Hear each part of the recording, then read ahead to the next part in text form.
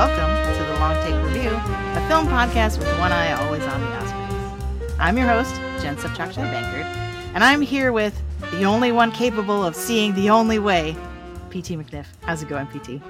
Jen, I'm the living manifestation of destiny, and I have made this podcast my mission. I forgot that was the line. That's great. I really love that with this bit, I don't know what you're going to say because it's a joy.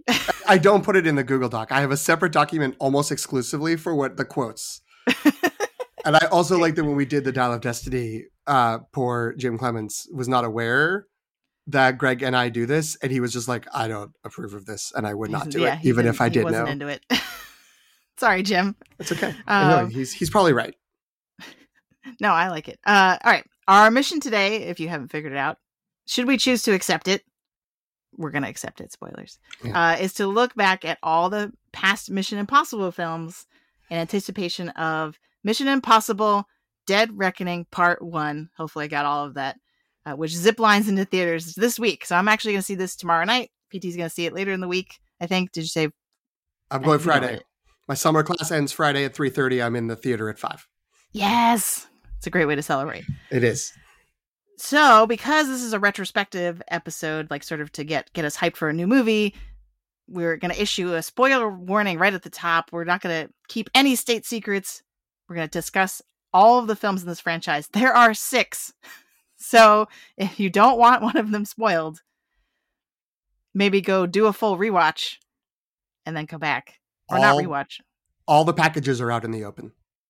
Packages on the open. Packages on the plane. Packages in the wind. On the yes. I feel like they use the phrase out in the open in a way that now I'm never going to be able to hear that phrase the same way again after having watched all of these movies now. But yeah, so let's get into it because we already have. PT, what's your history with these movies, with the Mission Impossible franchise?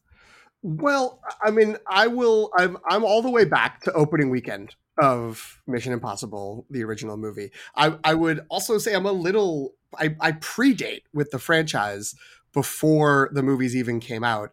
I don't know if I ever really watched the TV series. That feels like a Nick at Night TV Land kind of thing that they would sometimes have, the 60s and early 70s series. And there was a reboot in the 80s that wasn't on for too long, but that it feels like something I would have been like, that looks interesting. And then I'd watch it and find it boring, kind of like the Young Indiana Jones Chronicles.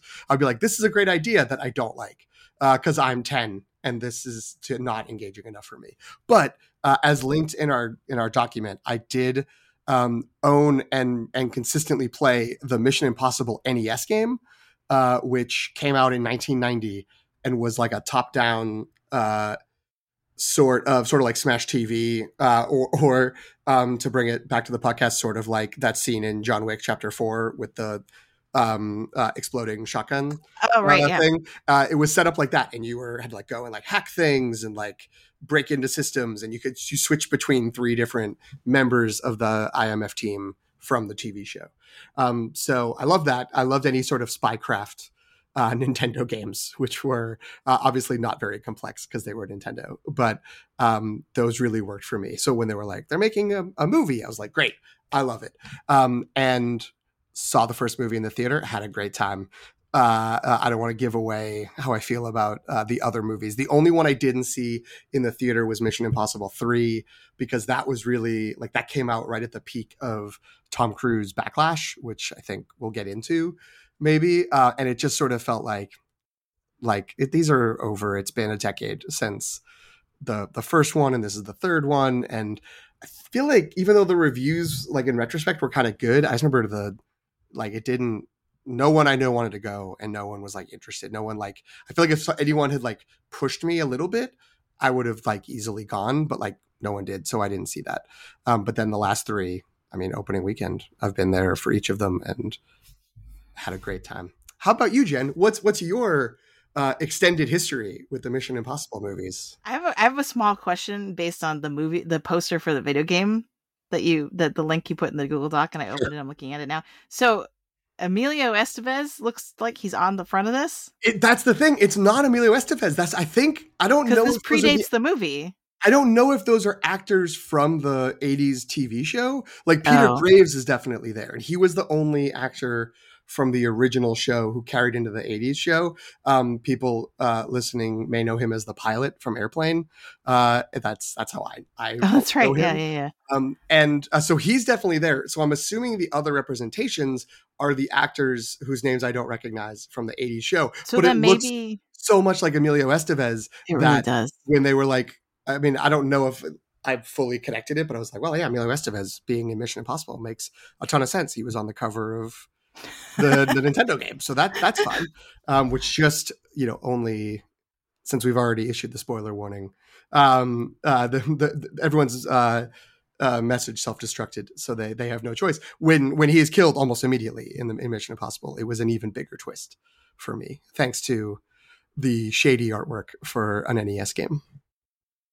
But now I'm thinking, like, now I want to go look up is what maybe he was in. He could have in theory been in the sequel series in the 80s, right? I mean, he wasn't a main character, because I did look at the cast list for it. Oh. I was like, did any? Because if you look at the cast list for the original series, like it's not nothing. It's Leonard Nimoy is on it for like 3 or 4 years post Spock. Like Star Trek ended and he went right to Mission Impossible. What? Leslie Ann Warren, who's Miss Scarlet in Clue, is on it for a season. The main guy for the first year, or like one of the main guys, is the old DA from Law and Order in the 90s.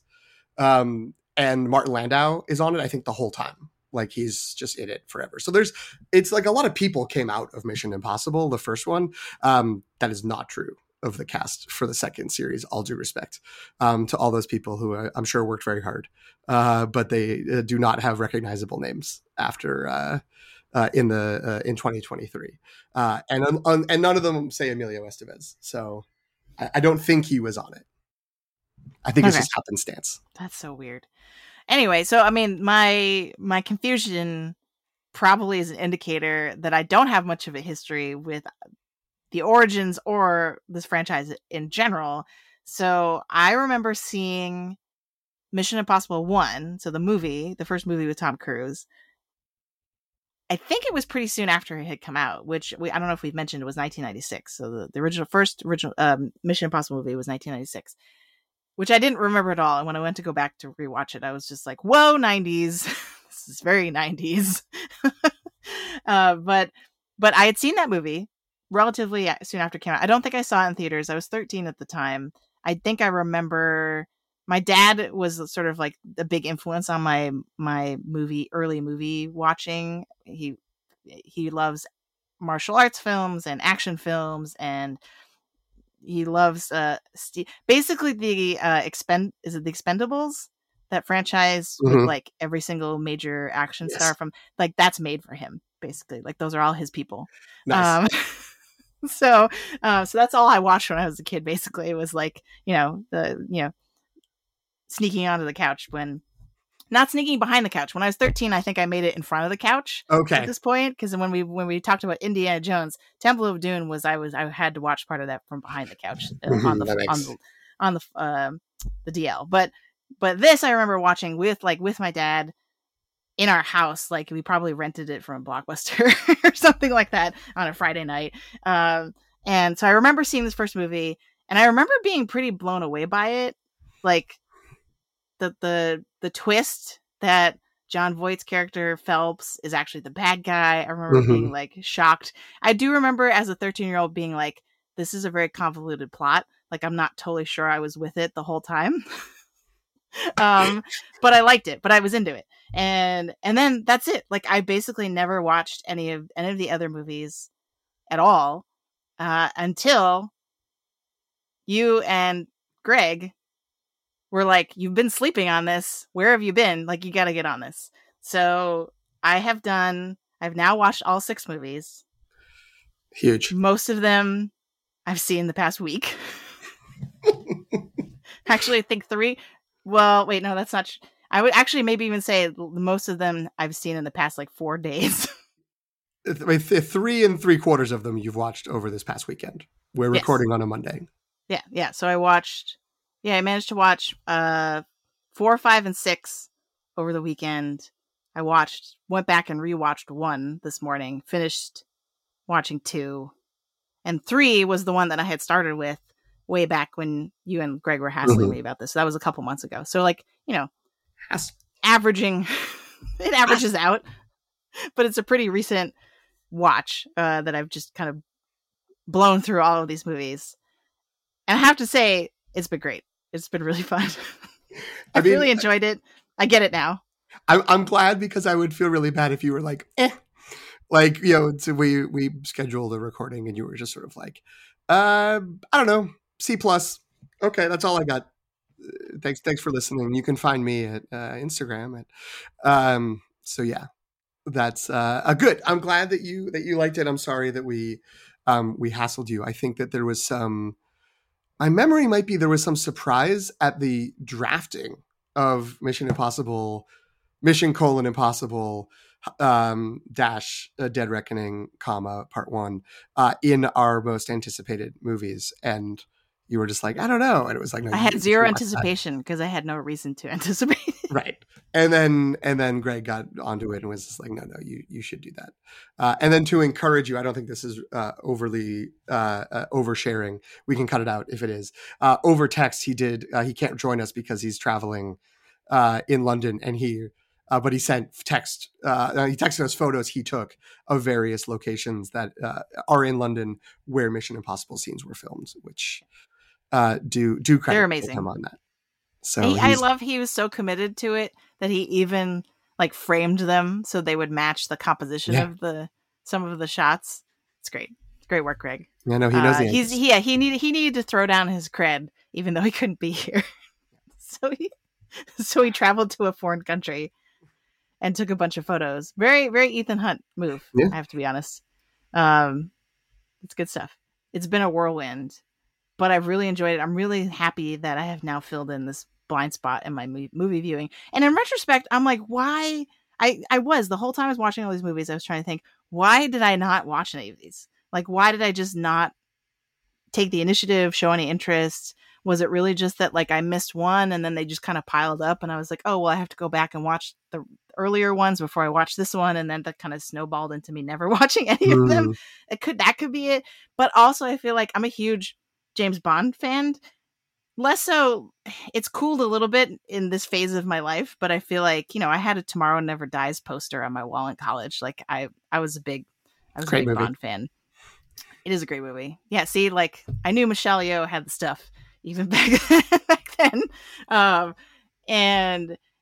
And so maybe that's what it was I was like, oh, like this seems like a not as good, and I don't know why I thought that, not as good American version of James Bond, and so like I don't need to watch these. Like I feel like that might have been the subconscious rationale. I could see that. There is also there's always kind of a gap in between these movies. So it's always sort of like, yeah, I guess those are movies. Like if you're not watching them or looking forward to them, they just sort of came out like a bunch of years ago. So they don't feel like, I don't know, as present if you're not up on them and rewatching them every 12 to 18 months, like, smart people are. But I mean, where are you on Tom Cruise, like in general? I'm right now pretty pro Tom Cruise. Okay. I mean, I think Top Gun Maverick had a big part in that, to be like, because I didn't have these movies in my consciousness, right? I didn't have the like, oh, Tom Cruise has still got it. He's doing crazy stunts, right? He's still being a charismatic movie star. Like, because I hadn't seen any of these movies until recently. I feel like Top Gun Maverick was kind of my go-to. And I don't know, like, yeah, I think there was a period where I was like, oh, what's going on with Tom Cruise? Like, this seems weird. That's what I'm wondering, if like being maybe cool that's what it was. Being cool or indifferent to Tom Cruise would be like, well, I'm not going to go see these movies that every poster is just his face. And, it's his franchise and he's always coming back. That like, if you're not into him, that or you're actively like against him, which I think we may discuss. There's reasons to feel that way. Then why would you feel compelled? to Yeah. go check it out. I But feel like my Tom Cruise viewing dropped off probably after Jerry Maguire, I want to say. hmm. Because then it's just like a black hole. Like, I don't know. I can't remember any movies after that. But I will say that one of my favorite movies when I don't remember how old I was, younger, far and away, his movie, the Irish immigrant movie with Nicole Kidman. Oh, I mean, just impeccable accent work from both of them in that movie. I didn't know that as like a 12-year-old. Come on. Like, I wasn't attuned to accents. I don't know. Yeah, my I've never seen that movie. The only review I have of that was my one of my grandfathers and his nephew, my mom's cousin, who was obviously younger, but they were both kind of fuddy duddy older men. Went to go see it because it was about the old country, and I don't think neither of them had gone to the movies in like 20 years at that But point, that's what got them to and they go. were not ready for like. I think like Nicole Kidman gets naked and there's like, I mean, there's some sort of sex scene and they were like appalled that like this was in like available mass entertainment. They were like, it's just pornography in the theater. And I don't know if that's funny. I don't remember. I was like 14 and I was like, okay. I was like, I don't really want to hear you guys talk about this. But yeah, that's all I know about that movie is I remember seeing the trailer and even the trailer being like, these are not good Irish accents. This is an age difference thing. And then my grandfather didn't like it because it was too racy.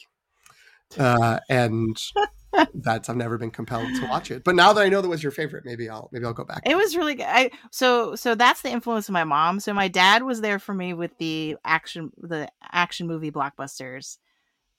And, like we watched Chuck Norris, whatever, Walker Texas Ranger. We used to watch that show all the time. And like whenever Sammo Hung had a spin-off show after that, that was a big part of our enjoyment viewing. And then all the Jackie Chan movies and every movie Arnold Schwarzenegger's been in and Jean-Claude Van Damme.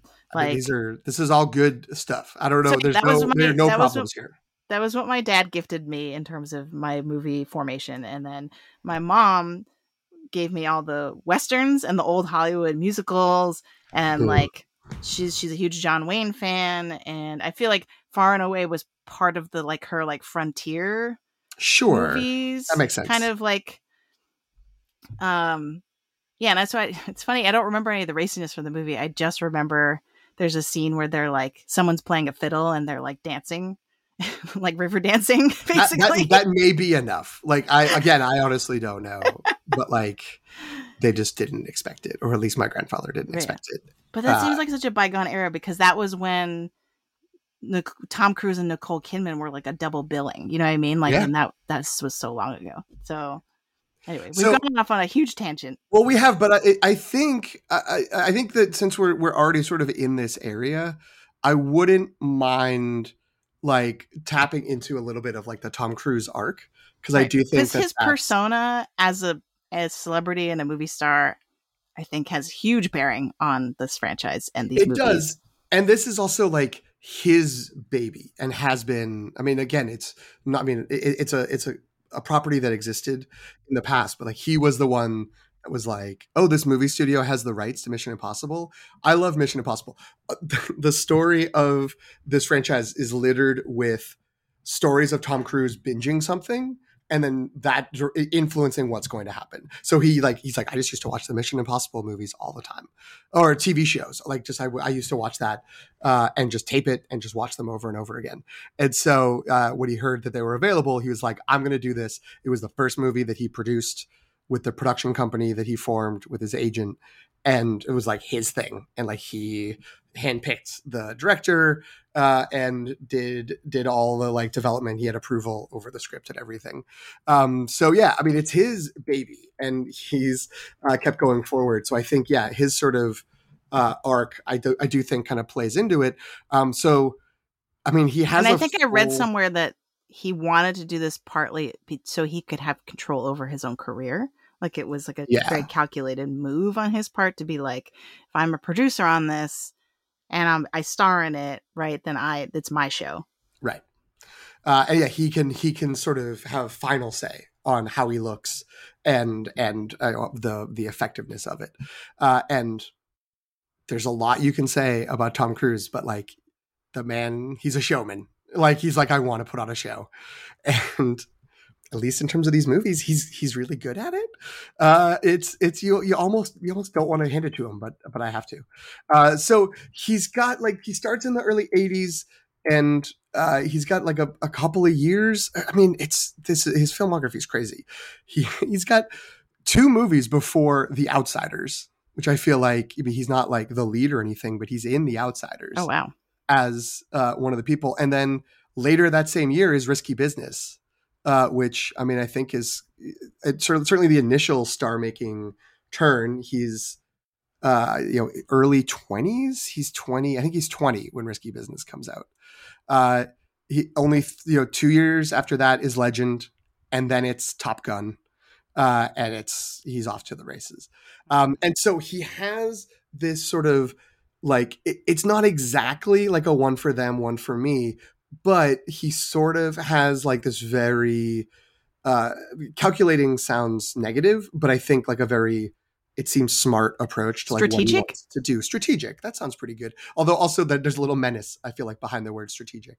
But he's doing like this is a movie that will be big and popular, like Top Gun or Cocktail or Days of Thunder. But then he also like is alternating those with this is a movie with a director that has a lot of cachet and respect. So he does Color of Money with Martin Scorsese, and Rain Man with Barry Levinson, and Born on the 4th of July with Oliver Stone, Far and Away with your boy Ron Howard.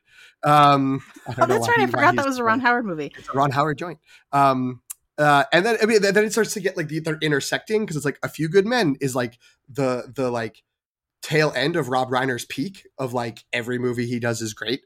And the Aaron Sorkin screenplay, but like that's also popular. The Firm is a popular movie, but it's also a Sidney Pollack directed that. So he's like I'm acting, I'm working with directors, I'm trying to get like successful movies with big filmmakers, and that that carries him into he does Interview with the Vampire, which is Neil Jordan at sort of close to the peak of Neil Jordan's power as a director, post The Crying Game, and a big book franchise IP, how they would not describe it back then. And then, like from all of that, is when he's like, I'm going to form a production company, and the first thing he's going to do is a Mission Impossible movie. And the same year he does the first Mission Impossible, he's also in Cameron Crowe's Jerry Maguire, a movie that's pretty good that people really like, and it's and including me. I don't mean to say that like I was being Like facetious. those other people. Pretty good. No, it's a very good movie, and so yeah, so it's this like he's like I'm starting a franchise. I'm still doing this director thing. Then things get weird for Tom Cruise. Two things happen according to his Wikipedia page. Now, Wikipedia, is it the best source? What is it? The rhetorical situation. Listen, kids, don't directly cite Wikipedia. You should go and find the original source. I didn't do that. I just looked at the Wikipedia page.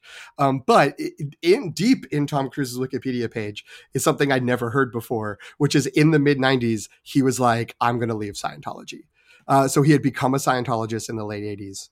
And in the mid '90s, allegedly, according to some insider book, in the mid '90s was when he was told, so the secret of Scientology is there's aliens. And he was like, okay, goodbye.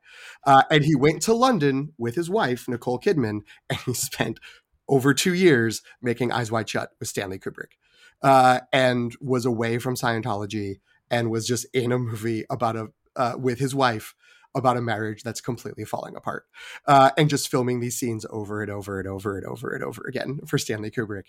And then when he came back, some people from Scientology had gone to visit him and talk to him, and he came back and he's like, I'm tripling down on Scientology. And Nicole Kidman was like, well, I'm out, and left. And so that's sort of a turn.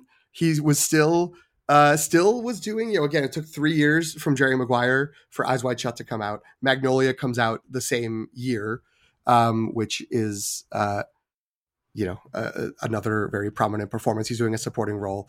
We'll talk later. Gets an Oscar nom for it. And then he's like, okay, Mission Impossible 2, which we'll discuss how that movie turned out. But he's working with John Woo, and there's a lot to say about that. And then that's in 2000, just to keep track of this timeline. We're in 2000, and then the first half of the 2000s, he's kind of keeping on with what he's been doing. He's got another Cameron Crowe movie in Vanilla Sky. He works with Spielberg in Minority Report. He does like a couple of joke things. He's in Austin Powers, as I guess that's the one big joke thing. Then a Michael Mann movie in Collateral.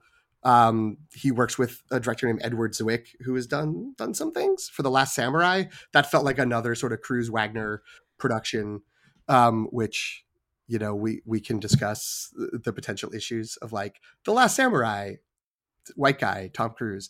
That even in 2003, that wasn't landing very well.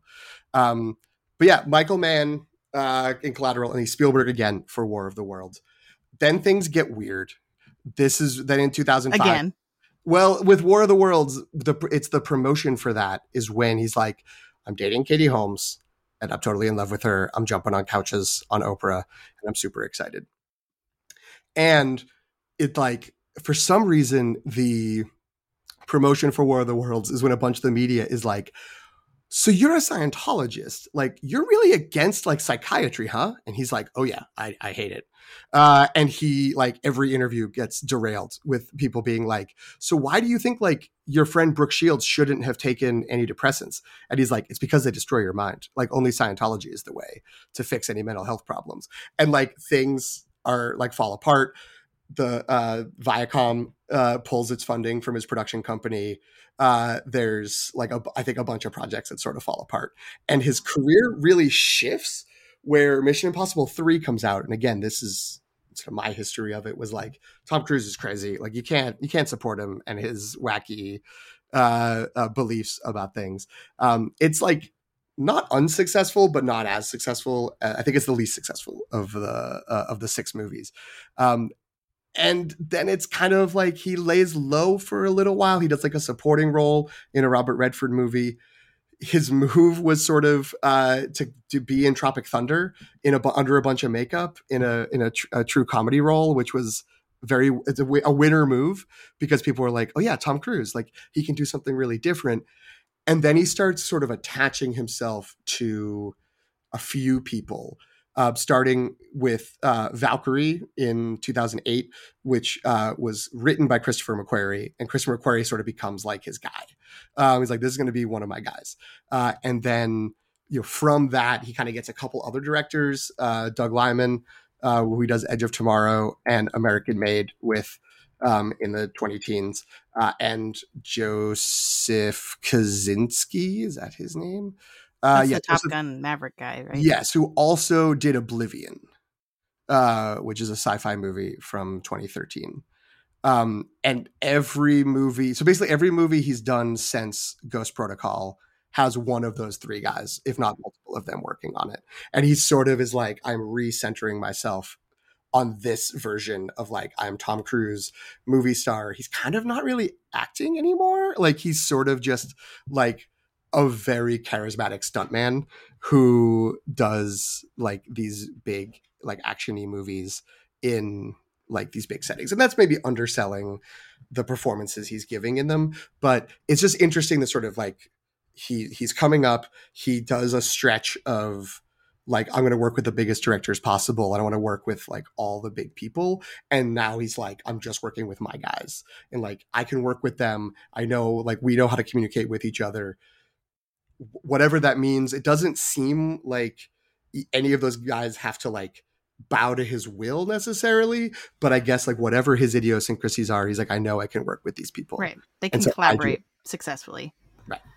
So that was probably too long an overview of Tom Cruise's career. It's fascinating though, because so much of especially the kind of bumps in the road that you talked about along the way, I feel like none of that is part of the current discourse when we talk about Tom Cruise. Right. And so it's from a PR perspective alone, he's a fascinating case study because somehow he managed to like bounce back and just like Men in Black, like flashy thing for all of us, right? So now all we remember is the really good Mission Impossible movies and the fact that he has saved the theatrical experience and is somehow single-handedly the savior of movie theaters.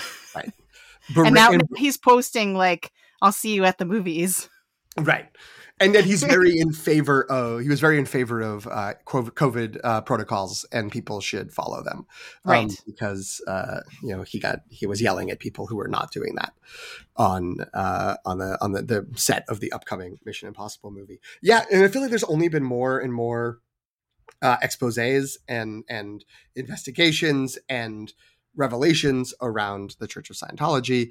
And it's always clear in those where it's like, and one of their like biggest assets is Tom Cruise.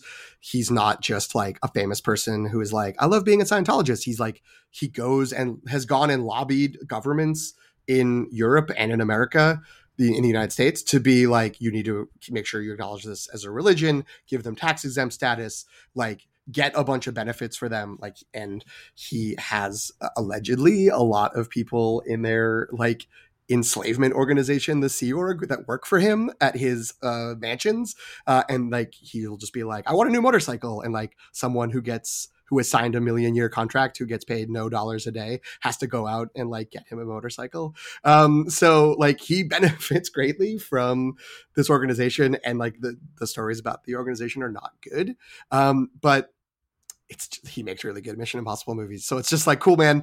Like, yeah, that's weird. Like, you're very weird. I don't know. But guess what? We love these movies. Your planes go zoom, and your motorcycles go vroom, and your legs go chug, chug, chug, chug, chug. And we're super happy. And he does death-defying stunts on his own at the age of like 60, whatever, right? I feel like that's a big part of the story too. I think I went back and I listened to the Filmcast review. I didn't get through all of it, of Fallout, which was a while ago, right? This was 2018. 5 years and ago. They were like, every single interview we've listened to and read indicates that Tom Cruise obsessively wants to make sure everyone knows that's him doing all those crazy stunts. Yes.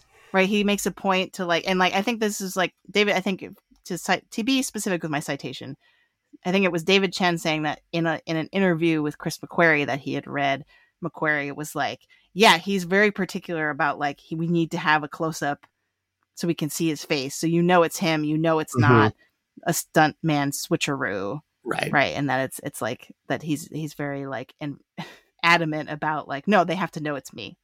To the point where it dictates sort of like the camera work in a lot of scenes.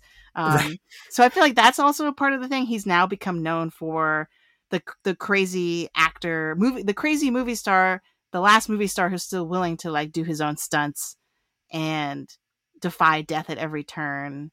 Very much like in a way that echoes Ethan Hunt as a character. Because now I'm not going to remember. Maybe you can help me. I'm not going to. These all bleed together because I watched them all back to back. Oh. Like, well, they didn't make 6 movies so much as they made one 12-hour movie. Right. So maybe it's Mission Impossible 2, because that was the one that I watched the most recently. I think Ambrose, the villain in that, says something like there's a whole sequence where his voiceover is basically exposition for the mission. And he's like, because it's showing that he can predict everything that Ethan Hunt's going to do. And he says something like, and he's going to do some crazy thing where he jumps out of an airplane and risks his own life. It's like very much a meta commentary also about Tom Cruise, I feel like. Which is Mission Impossible 2. Like, that's so early even then in it. But yeah, it was, I mean, yeah, the sort of write-ups of the first movie are, Cruise being like, and then we're setting it up, and then I'm supposed to be replaced by a stuntman, and I'm like, no. Like, when like they dumped like 80 gallons of water on him from what's supposed to be like an exploding fish tank, like the director was like, he could have drowned, but like he wanted to do it, so we just did it and sprayed a bunch of water on him. And they, I don't think they actually had him on a moving train, but they did have a machine blowing like 90-mile-an-hour winds on him. So yeah, that was all the way back in the second movie in Mission Impossible 2. And that's early enough in the franchise, and certainly sort of in the middle, and before he was having the that trajectory of sort of shunning from society. So that was always part of what he did. Was I'm the person doing all these stunts even from the first movie, but now it's so core to his movie star persona, and also central to the sort of selling point of these movies, is that like it's death defying stunts and amazing action, and like what crazy set pieces there are, that that's what these are sold on. That's why they're successful. Top Gun Maverick was similar, of like they're really up in the planes, and you'll see them in the planes. It's not just like they're sitting in front of a blue screen somewhere, like they're really doing this. And the movies that he's made in the last 10 years, maybe even 15 years, that don't have that element have not really been successful. Your Oblivion, Edge of Tomorrow, The Mummy, and American Made. I mean, these are, some of those are good movies. Some of them are also The Mummy. And there's certain reasons, many reasons why they could have not been successful. But I do think that like people are like, I'm here for Tom Cruise. If it's possible, he could die making this movie for me. No, yeah, I think you've really pinpointed it, and that's what has made this franchise stand out, at least in the current discourse on movies and kind of what the state of the movie industry is right now, right? That like Tom Cruise and through the Mission Impossible franchise is doing something that nobody else is doing. He's kind of going against the grain, right? The trend is like, oh, we have all this technology, let's use it. Right. And then critics are complaining about bad VFX and how it looks too CGI and too fake. Right. And like Tom Cruise is over here being like, nope, I'm just a dude jumping out of a helicopter. Right. And people will pay to see that. Take me up to the top of the atmosphere and let me jump out with a parachute. Yes. I'll just do that a bunch of times. Over and over again in every movie. Yeah. Right. Like that's so we've started talking about sort of what the secret sauce of this franchise is and kind of like what makes it so successful. Because I do agree that it's like when I was doing light research for this today, like anticipation of our recording, I was trying to just find like, like a good meaty, like thought piece on like what makes the Mission Impossible franchise tick. All I could find were like, Mission Impossible is the best action franchise. Here's why Mission Impossible is better than everybody else. Like, here's what it was, just people just overtly praising this franchise and saying like, this is it. This is what's good about movies right now. Well, Jen, here's your problem. It doesn't tick. It's a fuse. That's right. Just sorry. fizzles. But no, that's fair. I mean, maybe this has to be on the Long Take Substack is where this has to be explored. That can be where this article could be found sometime in the future. But yeah, it is interesting that people. It feels the critical acclaim for it has only grown. The box office, I think, I don't know fully between Ghost Protocol and Rogue Nation, but like these have been very successful, and the anticipation grows, it feels like, for each one. So, given that, there's not a lot of sort of unpacking why. I wonder if there's some sort of, and I'm going to say, I think it's Latin and I don't know how to say it. It's like the sui genre. Like, how do you say that? I only write it. But it's just this unique thing of this, like, yeah, well, it's Tom Cruise and the man's insane. And they make these movies and that's also insane. Like what? Like who else is going to do that? Like they're good. Like don't ask any questions about it. But what else is contributing to that is my question. Cause I think off mic, you mentioned that they've really found a formula that works. So yes. What is that formula? Like, what are all the component parts of this franchise? I mean, I do think, as someone who loves these movies, they're not like fundamentally that different from movie to movie. It's always like, we're the IMF, we're this team, we have to do something. I think that individually or collectively, they are disavowed by the government in every movie, and they have to like make their way back in. And, easy sort of spy movie things of like they travel the globe, they have this different technologies, and these different settings. So all that is pretty standard. I do think, not to overemphasize the Tom Cruise of it, there is something in the character of Ethan Hunt that just feels so much like how what we know about Tom Cruise, where he is just like, I know what to do and I know that I'm the one to do it. And I don't really know how I'm going to, but I'm going to figure it out and I'm going to be very intense and I'm going to like just make it work. And like, if I don't know what to do, I'm just going to like run at something, or I'm just going to like start like doing it and I'll just figure it out. And, you know, it really like dovetails well with the positive things about Tom Cruise, like in a way that like, you know, like those same elements came across very negative for a while in his public persona. So I think that there is something there where it's like it's taking things that we can like about him and putting it into the character, and like they reflect back and forth off each other. And the other element I'll say is I do think there's been a pivot in it. I mean, I don't think this, I know this. There's been a pivot from this was a you know, they would get like a prestige or at least like prominent director, different director for each movie. And like each installment would be like, this is this director's version of Mission Impossible starring Tom Cruise. And so it's Brian De Palma at first, and it's John Woo, and then J.J. Abrams and Brad Bird in his first live action movie. And, you know, it was sort of just like, this is what each of them are like. And they're sort of independent apart from the fact that there's the accoutrement around Ethan Hunt, Tom Cruise's character. But then starting with Ghost Protocol, which is the Brad Bird movie, they started, like he had Christopher McQuarrie that came in sort of in the middle of shooting or early in shooting they were like, we don't know what's happening with the script. Like the script's not good, which I think has been true on all of these movies where they're like, they just are like, we got to hit a release date. We're just going to start shooting the movie. We'll figure out what the actual like story is later, which is probably not a good formula for most movies, but works for these. And I think Christopher McQuarrie is particularly good. Like his skill set amongst, you know, his other skills that he has is he's very good at taking a collection of things he has to include and ideas that other people have had and being like, what is the most streamlined and effective story from all of these pieces?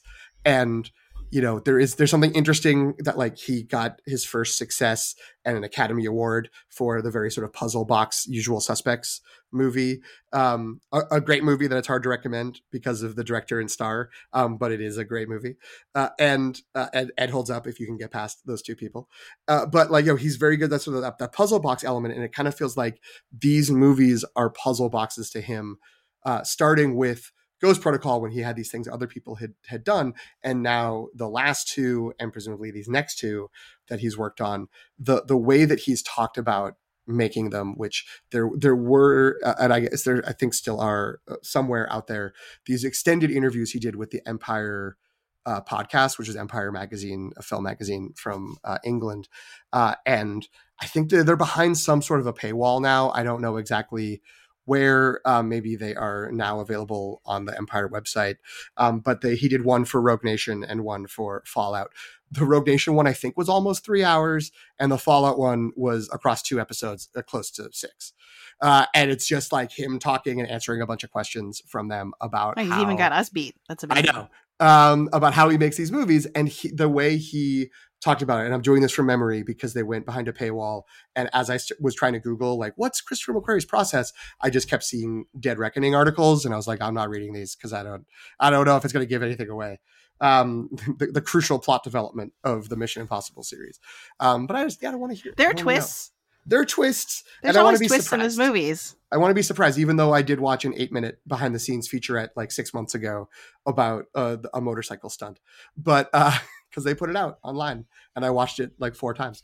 But you know, that when they talk about making the movies, is that there's sort of 2 initial steps. Is you know, like he talks to Tom and he works well with Tom, and they're like, we're gonna do another Mission Impossible movie, and it's like, yeah, and they go to. First they talk with each other and they're like, what are the things we want to do? And it's basically like, what are the set pieces? So stuff like, I want to hang on the side of a plane while it takes off. And I want to do a helo jump from, you know, basically the upper edge of our atmosphere, and parachute down on that. Like, I want to do a motorcycle chase through Paris. Whatever, like all the sort of like things that I've had. I'm going to do an underwater. I want to hold my breath underwater for 5 or 6 minutes. You know, and so I talk about that and they kind of sketch it out.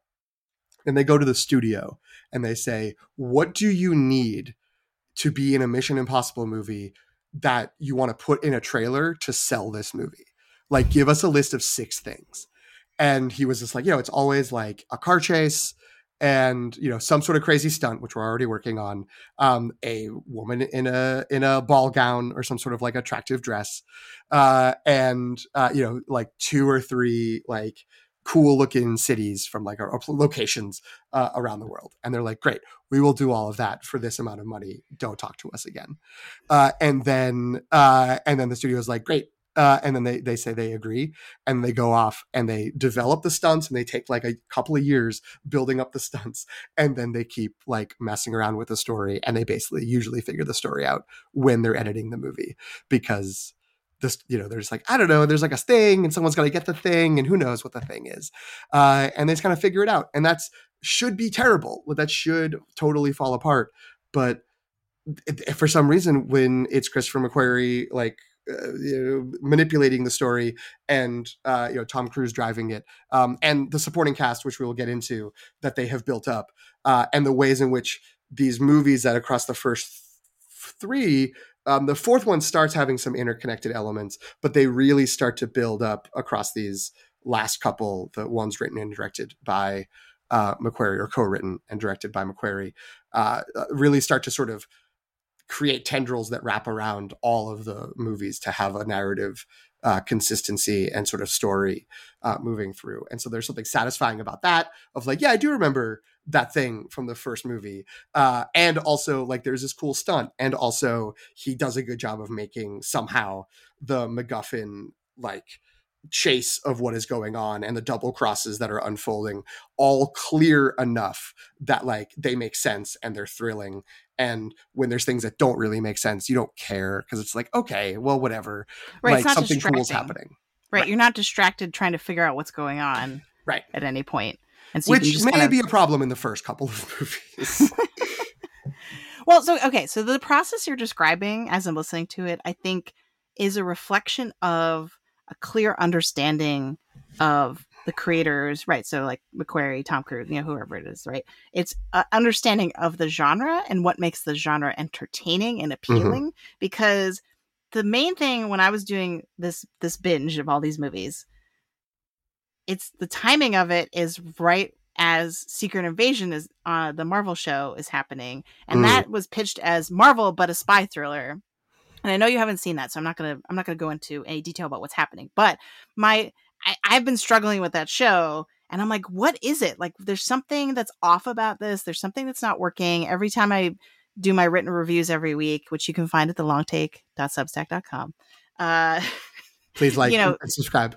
I've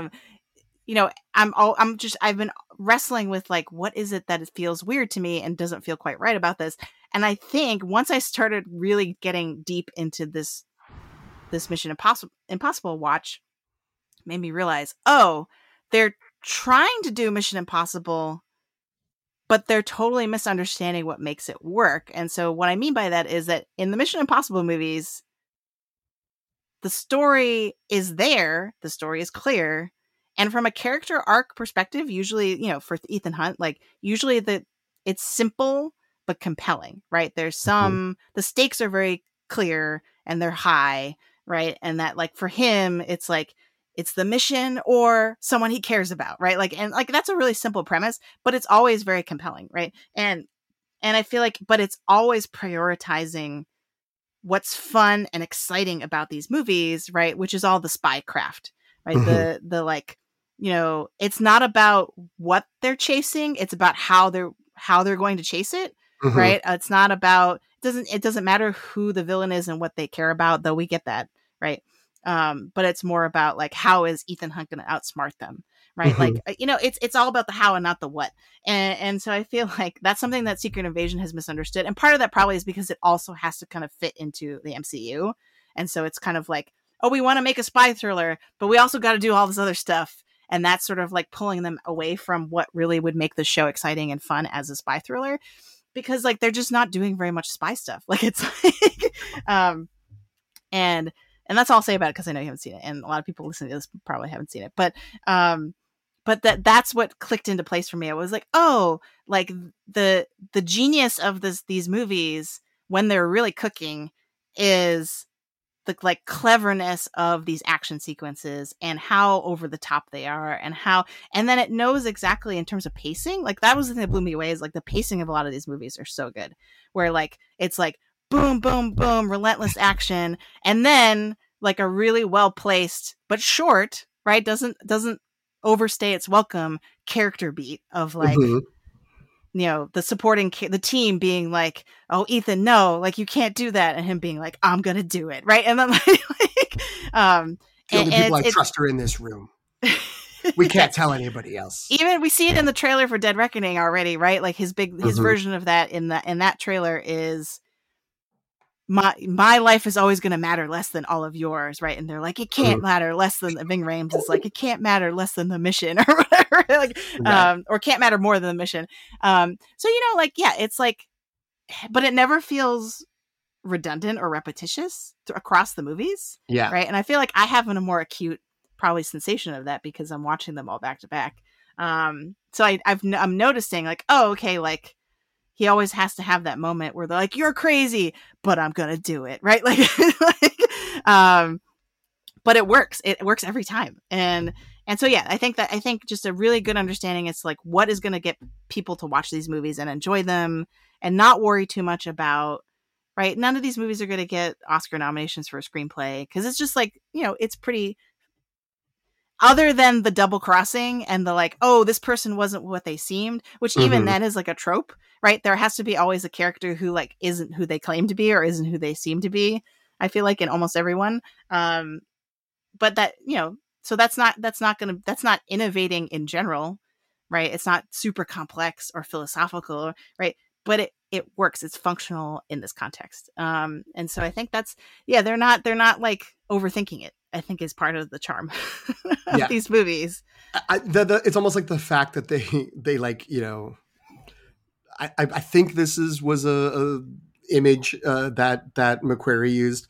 It sticks out in my mind, or at least I've heard it, and it relates to it, is like you jump off the cliff and you build the plane on the way down, where like they're just sort of like, we'll figure it out when we get there, and then it's like, whatever it is that works once we've done the things that we have done, we'll make that happen. And yeah, it's not going to be great drama that moves you to the. But they're still aware they have to do that, right? Like a lot of action movies, I'm not going to call anyone out specifically, but a lot of action movies are like, oh, because we're an action movie, we don't have to actually like put any effort into all the other stuff. Right. You know what I mean? Like, I think I would, my dad would hate this, but like most Steven Seagal movies, I feel like, right? It's all the set pieces and all one-liners and no connective tissue, no like, I don't know, like there's not much else. Maybe that's just like a bad No, like I haven't really. Right. Okay. I haven't watched a Steven Seagal movie in forever, like since I was a kid, probably. So, but like everyone know, like even if the specific reference I use doesn't land with you, like I'm sure you've seen an action movie where like, oh, like people probably call them like dumb action movies, right? Which is not charitable, but like what they're referring to is that it's all action, no plot, no character, no story. Right. Well, and the thing that, like, the parallel that always kind of exists for me, I shouldn't say always, but like comes to mind, are the Fast and Furious movies, where, because I'll watch like a trailer for that, and I've seen a couple of them, like when they got like crazy in the middle, and I'm just sort of like, these are dumb, but they're kind of fun. And then I was like, oh, okay, I've seen enough. And now they've made like a bunch more, and I'll know people are just like, these movies are not good. Like, why do folks still like go into them? And it's like, but are they fundamentally different than the Mission Impossible movies in terms of like, quote unquote, how dumb they are? And there's certainly a message that they're always talking about family in the Fast and Furious movies. Like they're trying to sort of have these characters with some sort of arcs and connections to each other. But I don't know, for some reason, maybe it's just because it's, more focused on spying and spycraft and that technology and wearing masks and all of that, that just appeals to me more. Maybe it's the way that they have sort of the characters. They do, I do kind of feel like the Fast characters revolve around Vin Diesel now, but the characters all kind of revolve around Tom Cruise, but they do sort of ebb and flow and change their opinion of him. And, there is a sort of found family element without it being called out so much. I don't know, but yeah, it feels like they're walking a tightrope of this could all fall apart. This is a house of cards that could just stop working, but it hasn't yet. Right. It does kind of And if anything, it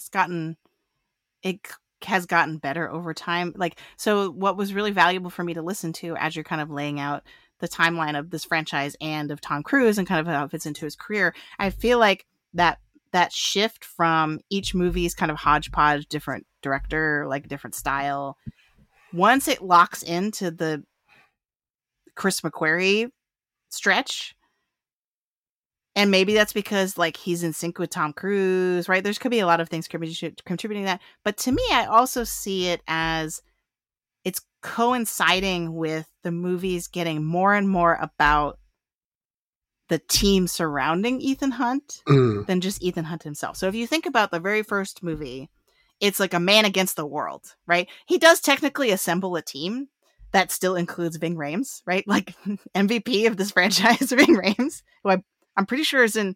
Has he missed any of them? No, He's in every single one, isn't he? A cameo in Ghost Protocol. Like he's only in the last like 2 minutes. Right. But he's that there. counts. He's in all of them. Him and Tom Cruise are the only two. So like technically Ethan Hunt assembles a team, but it's still very much, the movie is still very much centered on him against everybody else, against the John Voight character, against the CIA, right? Trying to outsmart everybody. It's him against the world.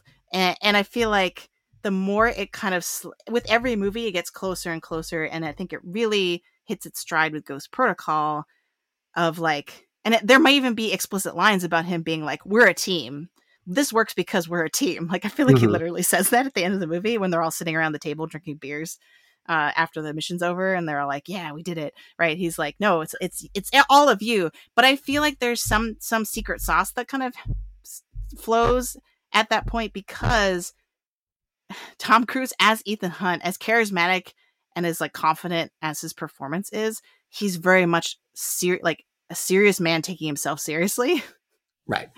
And so I feel like building this team around him makes him a more compelling character, right? Because it's giving him people to care about, right? And that's part of the character's charm, is that like, and they really lean into this in the later films, I think, where a lot of characters are like, no, like, you always have to put one person above saving millions, right? And he's like, I'm not going to change. He's like, no, like that's, and some characters, right, like the Alec Baldwin character is like, that's a good thing. He comes around and he's like, no, that's a good thing. Like that's what makes you one of the best agents, is that you're always going to look after your team, right? But the sense is that's what makes him special or like unusual as a secret agent, right? Is that he like cares about people, right? And so I feel like the more it shifts towards that kind of dynamic, I think the more successful the movies are, because it's also like he's the straight man and people are playing off him, right? Especially Simon Pegg and Ving Rhames and like those the recurring team members that keep coming back. Yeah, I agree with all of that. And the thing I'll add to it is the movies also, and this is to the credit of Cruise and probably to a degree McQuarrie as well, and the other actors, like they don't shy away from Ethan like losing fights or not achieving his goal. Like they'll win in the end, but like over the course of the movie, it's not like I need to always be like the alpha prime winner on top of every scenario, and they're willing for that, and they're willing for like to have the character be sort of mocked or at least kind of questioned by the people around him, where it's just like, you're going to go off and do something crazy, aren't you? And he's like, what are you talking about? Yes. Or like, I promise you I will not. I'm the only one who can do it. I promise you I will not let that happen. Well, how are you going to do that? I'm working on it. Like I'll figure that out. Which, again, is not like groundbreaking, but it's very possible that a movie set up with like one performer having so much power could very easily have the movie be like, well, I don't want to look weak like that. I don't want that. Or like someone came up with a good line, like that's my line now. Like I want to say that. My character should be the one that does, whatever. So, it's to the credit that like the ensemble is given so much to do, and they are playing off of Cruise or / Ethan, and also that Ethan is allowed to sort of look as foolish as he does sometimes, and I think that's pretty that's pretty central, because then that makes it not seem like he's this big weirdo who has to be in control of everything, which again is like the potential like downside of Tom Cruise, the persona. So I think they've really tapped into again presenting who we sort of think he is, of channeling it through this character in all the good ways and all the best ways to get us like right there on board. It also positions him as the antithesis to James Bond, because that was the other comparison I kept making while I was watching this. I'm like, well, why? What does this franchise doing that's different than Bond? What is making it compelling, right? Because I said it at the top of the show, like maybe my subconscious assumption was like, well, I have Bond, I don't need another spy franchise, right? So as I was watching it, I was like, okay, what is going to draw someone to this that doesn't draw them to Bond? And I feel like it's this idea of he's always going to make the choice to save somebody he cares about, as opposed at the expense of the mission, right? Because I think Bond historically is about the sort of tragedy of he's just a number, he's not a person, right? And he's lonely, and he's never made any human connections with anybody, right? Obviously, depending on which Bond, that goes up and down, but like, that's always the problem, is that like he's like, no, I'm just this cold, killer, right? And and what is the cost? Like the best Bond movies, I think, take a peek into like what is he lost, what is his soul kind of lost in the process of that, right? Whereas that's not what this is about at all. Right? Like, in a way, it's soul regained. Like he keeps kind of, clawing more and more humanity back, and then sometimes has to give it up. Like he's not allowed to be married, but he's still monitoring the safety of his wife, and he's protecting all the people around him. Yeah. So that's interesting. I hadn't thought of that, how different, fundamentally different it is, of the sort of license to kill versus, trying to save those around him. Right.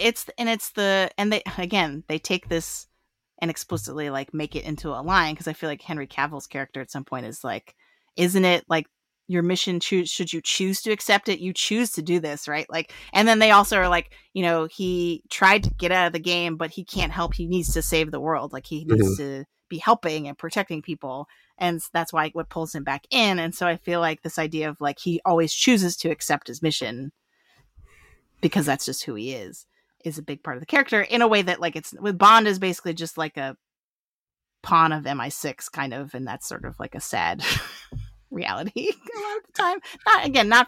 Not for every movie, but like, that's the stereotype of the character. Yeah. I will just say, in terms of other comparisons, the other one I'll put out there, because I think of these movies as being like dad movies, and specifically it's like my dad movies, because like he loves spy stories and all of that, and I have seen 3 of them, I think, with him, and only the third time was Fallout. I was visiting home when it came out, and we went to the big IMAX screen, where if Greg were here, he would definitely know. That's in the furniture store in Reading, Massachusetts, at Jordan's Furniture. Yeah. And I was just like, it's a new Mission Impossible movie, Dad, we gotta go. And like after that one, he was just like, yeah, these movies are crazy. Like they're just like crazy. Like he wants Tinker Tailor Soldier Spy, which is like another like very spycraft. Like he wants Slow Horses, the Gary Oldman right. show. It's mostly people talking in small rooms. Yeah, and like with dusty books. And it's interesting because it was obviously very like sort of tech heavy still, but in my reading up of the original TV show, it was more in line with that, of like it was like a procedural. It had the sort of like, it opened a certain way every week. They had like certain steps, and then they would be like, okay, how are we going to manipulate this person into putting themselves in a compromising position or giving up the information or whatever, and not a ton of like action necessarily. So I think that there is, in the same way that there were folks who to sort of pull the J.J. Abrams of it into the center, there were folks that when the Abrams, Chris Pine, Zachary Quinto Star Trek trilogy came out, they were just like, what the hell is this? Like Star Trek is about like exploring and talking, and there's fights sometimes, but like it's a lot of sort of mental acuity and kind of like characters positioning things. And he made it like a whiz bang Star Warsy action adventure movie. And I think that there are some people, maybe my dad, certainly members of the cast of the original TV series, who are like, you took something that was kind of smart and you made it this big dumb action movie, and that's the core flaw. And so, I'm just pointing out that there's, there is a sort of comparison with the Bond movies, which are also very actiony. There's also potentially, the like, oh, and there's all the spycraft that they do. That there's certain people like my dad who are like, not enough spycraft. Like, need to spend more time going through files. I need to spend more time in a room in a meeting, like having a conversation about what we should do and trying to size up who's being double crossed by whom in that one room. And car chases are overrated, and motorcycle jumps off of the side of a mountain are a waste of time. So that's just another potential look, if that's what you're looking for in a spy franchise. This may be too adrenaline based. But I mean, it's still, that part of it's still there. There's just less paperwork to go with it, because I feel like there's always a moment where Ethan figures out something and then has to kind of like keep it to himself and like then be 3 steps ahead of the other person or something, like, right? Like, I mean, maybe it's just, I'm just thinking of the first one, right? Because there's a moment where he opens the Bible from the hotel that John Voight's character mentions, right? And then that something clicks, and then he has to kind of like reformulate an entire plan. And so I feel like there's a lot of planning and strategizing. There's just not a lot of literal paperwork in these movies. It's too digitized. I agree. I love them. I was just pointing that out there. And I also wanted to bring in that the original cast at least hated the first movie, and presumably continue to hate them, mostly because there's only one named character that moved forward, which was the Peter Graves character, who ends up being the bad guy. Right. And they asked him to play the role, and he's like, no, I'm not going to be the guy who is the bad guy at the end of this movie. I've played this character for like 8 years on TV, and he's a good guy. Like, what are you doing? And then they all got pretty mad. Yeah, it blew my mind, because I think this was on one of the Wikipedia pages that I was looking at, that it's considered because I was really, my knee-jerk reaction was to call the movie franchise a reboot. But technically, the first Mission Impossible movie takes place, it's like events 6 years after the 80s TV series. And so I'm like, why did we didn't need to do that? You know what I mean? Like, and so it's interesting to also think about this in a historical context in terms of IP franchise filmmaking, because the 90s were like pretty early for that kind of stuff. Like, it wasn't quite like it is now, right? I would say it's like pretty early, but to even see then that there was this insecurity that like, no, we have to make this like a continuation of something people love, but then also change it in a way that people hate it. Right. Well, it felt like that was chosen entirely to, like, in the sort of meta marketing way of like, no, we're not starting the story over. We're carrying the character of Jim Phelps forward into this, and so that way, like, no one would suspect he's the bad guy. So it would be a really effective twist. Which, it's weird because now it's just people are like, who the hell's Jim Phelps? Like, this isn't, I don't know who that is. That's the thing. It's like, nobody. And the people who cared were mad. So, it was sort of, it was the opposite of like, the fan service filmmaking choices that one may see these days, where it's like, we got to make sure the Twitter and Reddit reactions are positive. This was more like 2 double middle fingers from Tom Cruise, Robert Towne, and Brian De Palma to the people who quote unquote beloved the characters from the original series. They were just like, we don't care. But also very much in keeping with what was on trend in the 90s in terms of tone, right? Like, of like, oh, we're going to make the guy you thought is the good guy who's old the bad guy, right? Like, I don't know. Well, and again, an interesting sort of note, and I don't think he quite got to Christopher McQuarrie levels, but the first 2 movies are written by Robert Towne, who wrote Chinatown and The Last Detail and Shampoo in the 70s, and had that sort of noir, sardonic sensibility that would be like, yeah, your hero is like a sucker, or your hero will turn when like things are no longer going his way, and the good guys become the bad guys is not uncommon for his worldview. Should we start ranking these movies? I think Are we so. there? I think we Yeah. are. We put a lot of things in the notes. The document, because it's just the two of us this week, just became us basically texting in a Google Doc where Yes. we were like in different fonts going back and forth. And We're I like, don't. hey, did you know this? Like, oh Yeah. wow. Like, oh wow. Just to, because this is a note I put here. I already sort of talked about it's evolving from different directors each movie as like a core part of the franchise to being the McQuarrie and Cruise thing. That the Tom Cruise again wanted to do a Mission Impossible movie because he loved watching Mission Impossible and would binge watch it. Back way before that was a term, binge watching, but he just would watch it a lot. And the story he tells, is it apocryphal? I don't know. But like he tells it is he used to live up the street from Steven Spielberg again in like the early 90s. So this is like post Rain Man, like Born on the 4th of July, Far and Away era Tom Cruise. Used to go over to Steven Spielberg once or twice a week and just hang out and talk movies. And they'd have dinner and they would just talk about movies because they just love doing that. And one night, Brian De Palma was there because he was hanging out with Steven Spielberg and they talked. And Tom Cruise was like, like Brian De Palma knows a lot about movies. And he kind of says it as if he had never like heard of Brian De Palma before. But he's like, that night I went home and I watched every Brian De Palma movie. I stayed up all night and I watched it until the like next afternoon. And then I called like my agent and was like, we're hiring Brian De Palma. He has to do the Mission Impossible movie. And similarly, he hired J.J. Abrams because he had watched the first 2 seasons of Alias in like a couple of weeks. And so Wow. it's the binge watch to job Right. offer pipeline. So you need to get on Tom Cruise's TV screen. Yes. Is like the takeaway from this. How do you hack into his Netflix account? The other thing I'll add from the sort of director camaraderie group is, according to Wikipedia, a totally reliable source you should always use. There was in the original screenplay, and maybe even when it was shot, a clear emphasis on a plot line in the first movie of a love triangle with Tom Cruise and Jon Voight and Jon Voight's wife, played by a French actress whose name I can't remember or pronounce when I did remember it. And that's sort of implied in the movie. That's sort of heavily like hinted that at least Tom Cruise was sort of interested in I'd say in it was wife. more than heavily. Well, I guess more time was spent on it, and they took it out because George Lucas said this is too much and it's going to distract from it's going to make the plot too confusing because we're going to be thinking about this in addition to all the double crosses.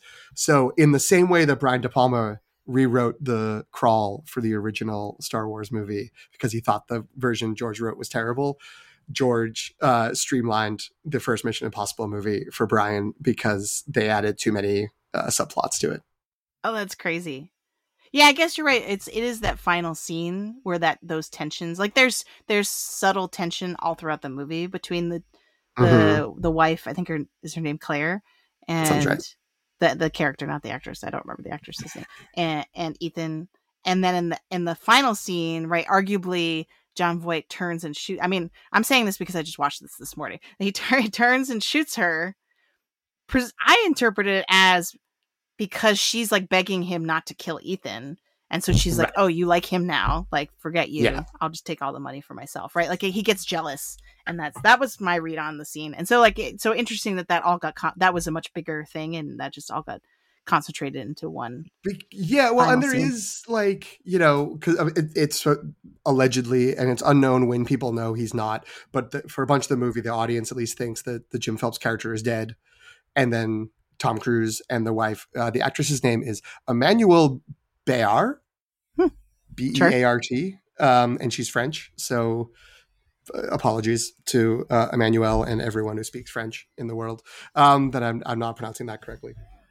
But that like, she's, a widow and they're sort of like, they're together. So they're always sort of near each other. And there's like a couple times like she kisses him on the cheek and they like fall asleep like in the safe house, like sitting against a wall next to each other. But it definitely isn't like an explicit they are together right now. She doesn't seduce him or some point or right or vice versa. Yeah. And although there is some weird Brian De Palma politics, not politics, but like sexual politics, when she first shows up and Tom Cruise is just sort of like, how did you get here? And he's like Yeah, that holding her scene down in a is bed. not good. Not It good. had real kind of Dress to Kill vibes of like, oh, Brian, are you okay with women? Is this all right for you? Like, are you good? You good, bro? But you know. Okay, so we've started talking at least about the first movie in specific enough terms. I think we need to start getting into our rankings because that will allow us to kind of like freely talk about some of these movies specifically. So we're gonna count down 6 to 1. We'll just kind of go back and forth. I have a feeling we're gonna be pretty. Well, I'm gonna predict. We'll see that we're gonna be pretty similar. I think we'll be pretty similar. In the interest of generally mixing things up, and also because you have more recently exposed to almost all of these, I'm going to motion that you go first in sharing your numbers. I'm okay with it. So my number 6 is Mission Impossible 2. I know there's a lot of John Woo love, and people, every once in a while there's a person who pops up who's like, I know this one's not really the best, but I really love it. And there's some fun stuff in it. There's some cool stuff in it, especially like I feel like the mountain climbing scene at the very beginning really sticks with me, and then comes back again in Fallout when he's climbing up the side of the mountain to get the detonator. And so that was nice. Like I like that. But the like, and you just told me what she goes by now, formerly known as Tandy Newton, Tanduay.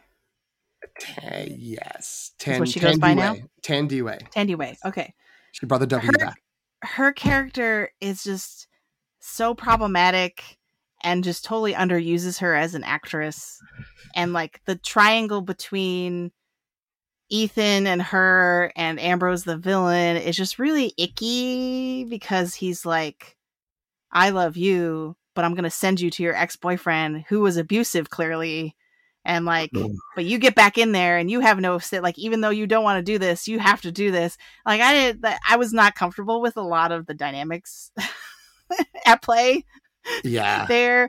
And so I couldn't really get past that. So that's why this is my least favorite one.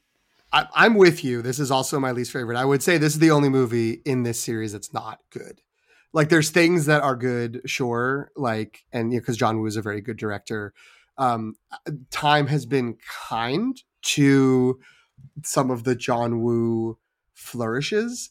Because I remember seeing it in the theater like opening weekend, and John Woo had been making movies in America for 5, I think, years. Like a Broken Arrow, like was 94, 95, I think was the first one. And you know, as little film nerd me, had been like, I'd seen The Killer. Like was like, watch some of the Hong Kong movies, but like his stuff was known enough that when things like A Flock of Doves flew out of a little side door in an underground lair, like people laughed. When there was a lot of slow-mo like sequences of like people spinning around with guns, people were just kind of like, okay, like we get it, like we've seen this before. Like it was too kind of old hat, and it was kind of trying to take some of that aesthetic and put it onto this franchise. And I think, again, time has served well because it's no longer like so current that like you're kind of happy to see it again. But it's still kind of, it just feels a little tacked on. I think you got to the core of it. The dynamic between the characters is pretty icky. This, I was casting aspersions on Brian De Palma, which I think is fair. May also have to cast some aspersions on Robert Towne, who writes these movies with these women. Not great. Not maybe not the best representation of it, and a real waste of Anthony Hopkins as. I don't know if he was the secretary of IMF, but he's like the sort of mission commander. And he is in an uncredited cameo, and he shows up and you're just like, this is awesome. Anthony Hopkins is the guy who's like giving the mission. It's great. And like mostly what he does is just be like, women are dumb and all they're good for is sleeping with. And so have her use her body. Anyway, goodbye. And it's just like, oh no, Anthony, like what's happening? Like, what are we doing here? Brendan Gleeson also grossly underused in this movie. He's basically just like sweaty in a hospital bed for most of it, or carrying a briefcase and not saying anything. Yeah, I don't know. Yeah, and the other thing too is like, I guess the way I would rationalize it in terms of the development of Ethan Hunt over time is that, like, because I think between 1 and 2, his character feels just a lot more like smarmy than it will later. Like, because I feel like the Ethan Hunt in Mission Impossible 2, I'm like, Fallout Ethan Hunt is going to think you are way sloppy. Like, yeah. Like, what are you doing? Right. Like, well, and to some of the points you were making earlier, this is also the least team based. Like, there's not really a team. Like, he's got Tanduay's character he's working with, and Luther is there, and he does some work towards the end. It's been like I did a full rewatch of he's all the guy these in movies. The chair at the end. Yeah, I did a full rewatch of all these movies a couple of years ago. This is the movie. It's been the longest. When I last did a rewatch of all these over the last few months, I skipped 2. I think when we were recommending, this is why for listeners. Yeah, you told me to skip 2. We were wondering, it was just like, what was Jen's order? But Jen was like, I kind of remember seeing Mission Impossible, the original, the first one once. And both Greg and I were like, okay, well then just start with 3 and do 3 through 6. And then if you want to, then go back. You can rewatch 1 and then maybe check out 2. I didn't realize that she would be checking out 2, like in the run up to like recording this episode, like turning it off and like spinning in her chair to a microphone to start talking to you, the good listeners out there. But yeah, that's it's the least essential, and it's the one that's been the least mind, and I think there's a reason for that, because it doesn't work. Interesting parallels, by the way, it's just in this conversation, I never thought of it before, to the last franchise we talked about, where the second movie has got some sexism problems, and also like says like, what if this character was just more of a jerk? Like, what if he was just kind of more self-centered and less helpful to other people?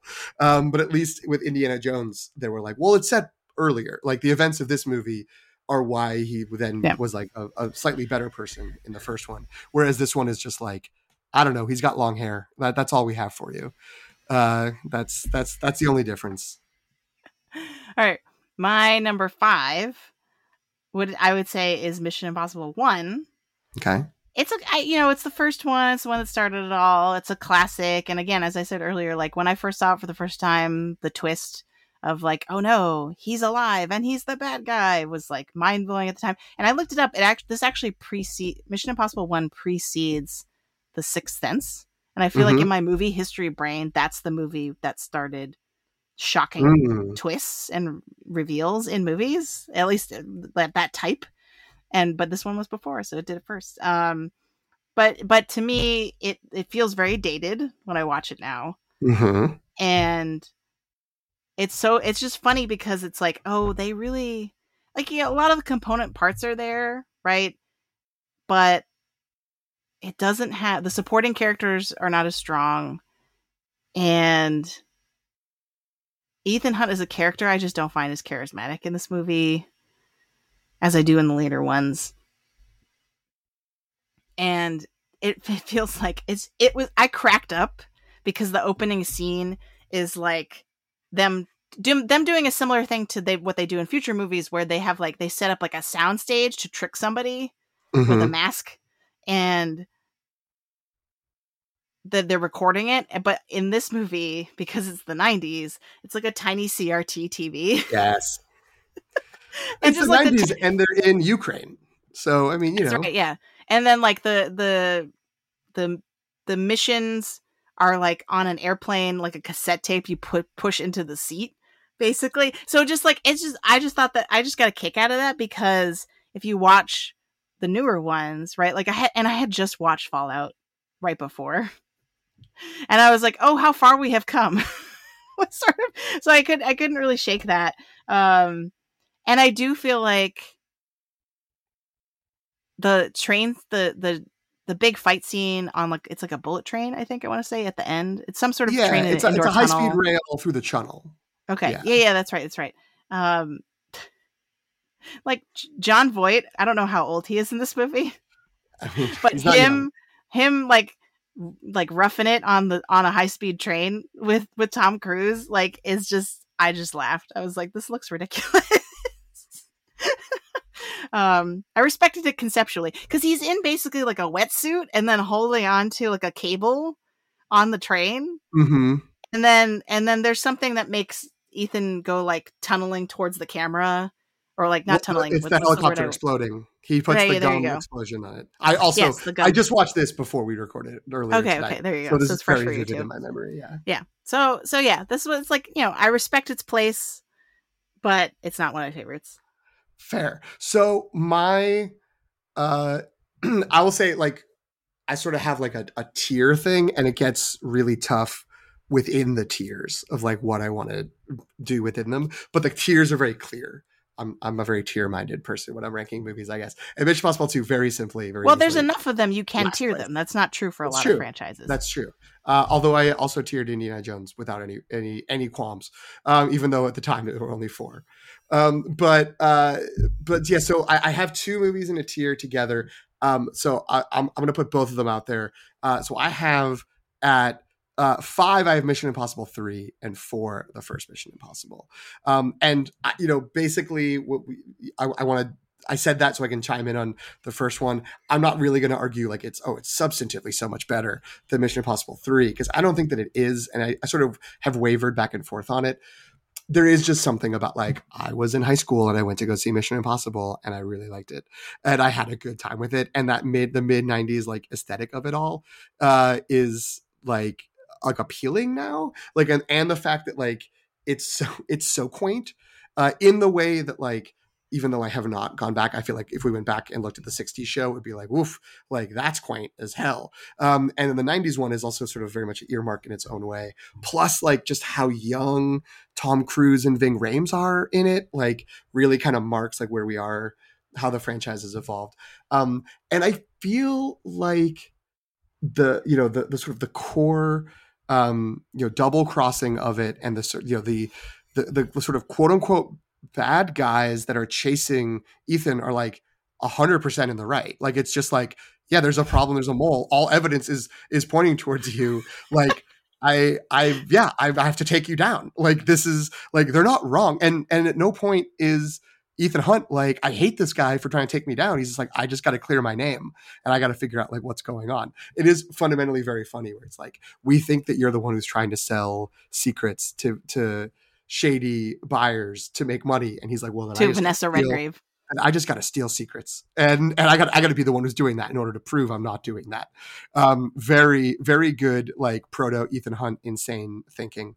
And yes, Vanessa Redgrave, who it is different because it was a different time, and Tom Cruise is like almost fundamentally a different person in this movie compared to the sort of like McQuarrie trilogy of 4, 5, and 6. But her character, Max, who is the mom of Vanessa Kirby's character in Fallout, that mom and daughter are the only 2 characters. Yes, that's she says it in the background in Fallout, which you don't remember because you watched the first one after. But she's like, my mother, Max, when he first goes into their like her That's like right. presentation, she's talking about her mother, Max. This and is blowing my mind right now. Yeah, that's so and cool. They're also the only 2 characters who credibly look at Ethan Hunt during these movies and are like, I want to have sex with him. And I believe they want to have sex with him because they both do. So that there's something in that family that is just like, I see through everything. She saw through his mid 90s chipmunk face and was just like, yes, there's something in here. There's still the fluffy crew cut. It's got a floppy crew cut. And there's a lot of Dutch angles because it's a Brian De Palma movie. That's the other thing that weirded me out. So the Kittredge is the CIA guy. Yes. The first meeting they have in that like aquarium restaurant. Mm-hmm. I was like getting motion sickness. Like, it's just so many angle up shots on his face. I'm just like, what are you doing? And it's getting like closer, and it's getting more tilted. I like all that. Like, it's I don't always dig Brian De Palma, but like in this mold, I feel like his flourishes work really well and do kind of make it feel like in a Hitchcockian way that doesn't necessarily work out. Sure. Also really remember this. I don't think this is putting her on blast. Jasmine doesn't remember movies, like, apart from she has maybe like a handful of movies that she's watched so many times that she knows them by heart. But in general, like we could rewatch a movie and she'll be like, I don't know what happens. Like, I don't remember. So like she once again today was shocked that Emilio Estevez was killed in the first like 15 Oh, that's minutes. brutal. That scene. I was not Of prepared for that. that. Well, that's the thing is like, I remember really thinking of like, they set it up. It's Emilio Estevez, Kristen Scott Thomas, and Tom Cruise, and then a couple of ladies, and John And they're Boyd. all dead. And then they all die. The whole And within team the is first 20 dead. minutes, they're dead. They're all dead. Everyone's dead. You get some real good emphatic Tom Cruise pointing. No, And that's the other thing too, is that these first two movies, it's a lot of Tom Cruise just yelling at the same pitch. yeah, and I feel like he evolves after this. Yeah, he's very like, he's in that like the firm pocket. There's a lot of, you can't handle the truth. Oh no, like I want the truth. Like that sort of like he's like, that's good for me, in the way Al Pacino kind of fell into the hoo-ha for a while. Like Tom Cruise fell into the I want the truth. So but the thing is, it's so like, for me, all that works. And I just have to say, the sort of centerpiece sequence of the movie with the suspension into the data room in Langley is absolute gangbusters. And even though he's using a zip disk to go into a computer, I will note that Luther is pining for a 686, like futuristic. Like I don't think Pentiums existed yet, so he was just like, well, they've got 686s now, and so that's really great. That's again mid 90s, but yeah, it's like a zip drive being put into the thing. But the whole like sequence of setting it up and how they get in there, and there's like the rat that messes with Jean Reno, and the knife falls. Great, like just so great, and works really well. And I don't know, while there's many things we're going to say that are really good about Mission Impossible 3, like the peaks of the first one and my sort of personal memories of it put it slightly above. Sure. No, that's fair. That's fair. And unsurprisingly, my number 4 is Mission Impossible 3. Because I feel like, and for me, why I ended up putting this one above the original is 2 reasons. One, Philip Seymour Hoffman is incredible in this movie, as he is in all movies, pretty much. And secondly, because this is the movie that I think starts to tap into who Ethan Hunt really is as a character. Mm-hmm. Going forward, I think, right? Like it's how much they thought this would play out in later movies, I'm not sure, but this is the movie where his kind of like central emotional baggage happens, right? And they really use it. Like that's the thing, is like they're using every part of the animal with this movie, right? Like they're not wasting anything in terms of constantly making that his hang up, his motivation, right? His mystery with other characters of like, oh, who's Ethan Hunt? Like, oh, he had a wife, like, right. And just giving that character depth, like it all happens in this movie, right? And it also is like a really good, like, spies can't have personal lives, which, by now we've seen in countless movies, probably, including James Bond movies. But like this movie really put it in focus, and I feel like just did a really good job telling that story, to be, because I was convinced that Julia and Ethan were meant to, like, that they should be, like, I wanted them to be together, right? Which in most spy thrillers, if there is a loved one who gets like hostaged later or something like that, it's not like we really know them that well. You know what I mean? Like they're more like a means to an end as opposed to their own character. And I really feel like they did a lot of work in this movie to get us invested in their relationship. Knowing that something bad was going to happen, obviously. Right. Like I don't think it's really doing a good job of hiding that. It's very thinly veiled that like all of this is going to, like, it's too good to be true. Like all this is going to be a disaster later. But I don't know. I just feel like it's so central. This movie is so central to its character. I had to put it a little bit higher up. Yeah. I mean, I have no problem with that, because I agree with everything that you're saying. And it's so,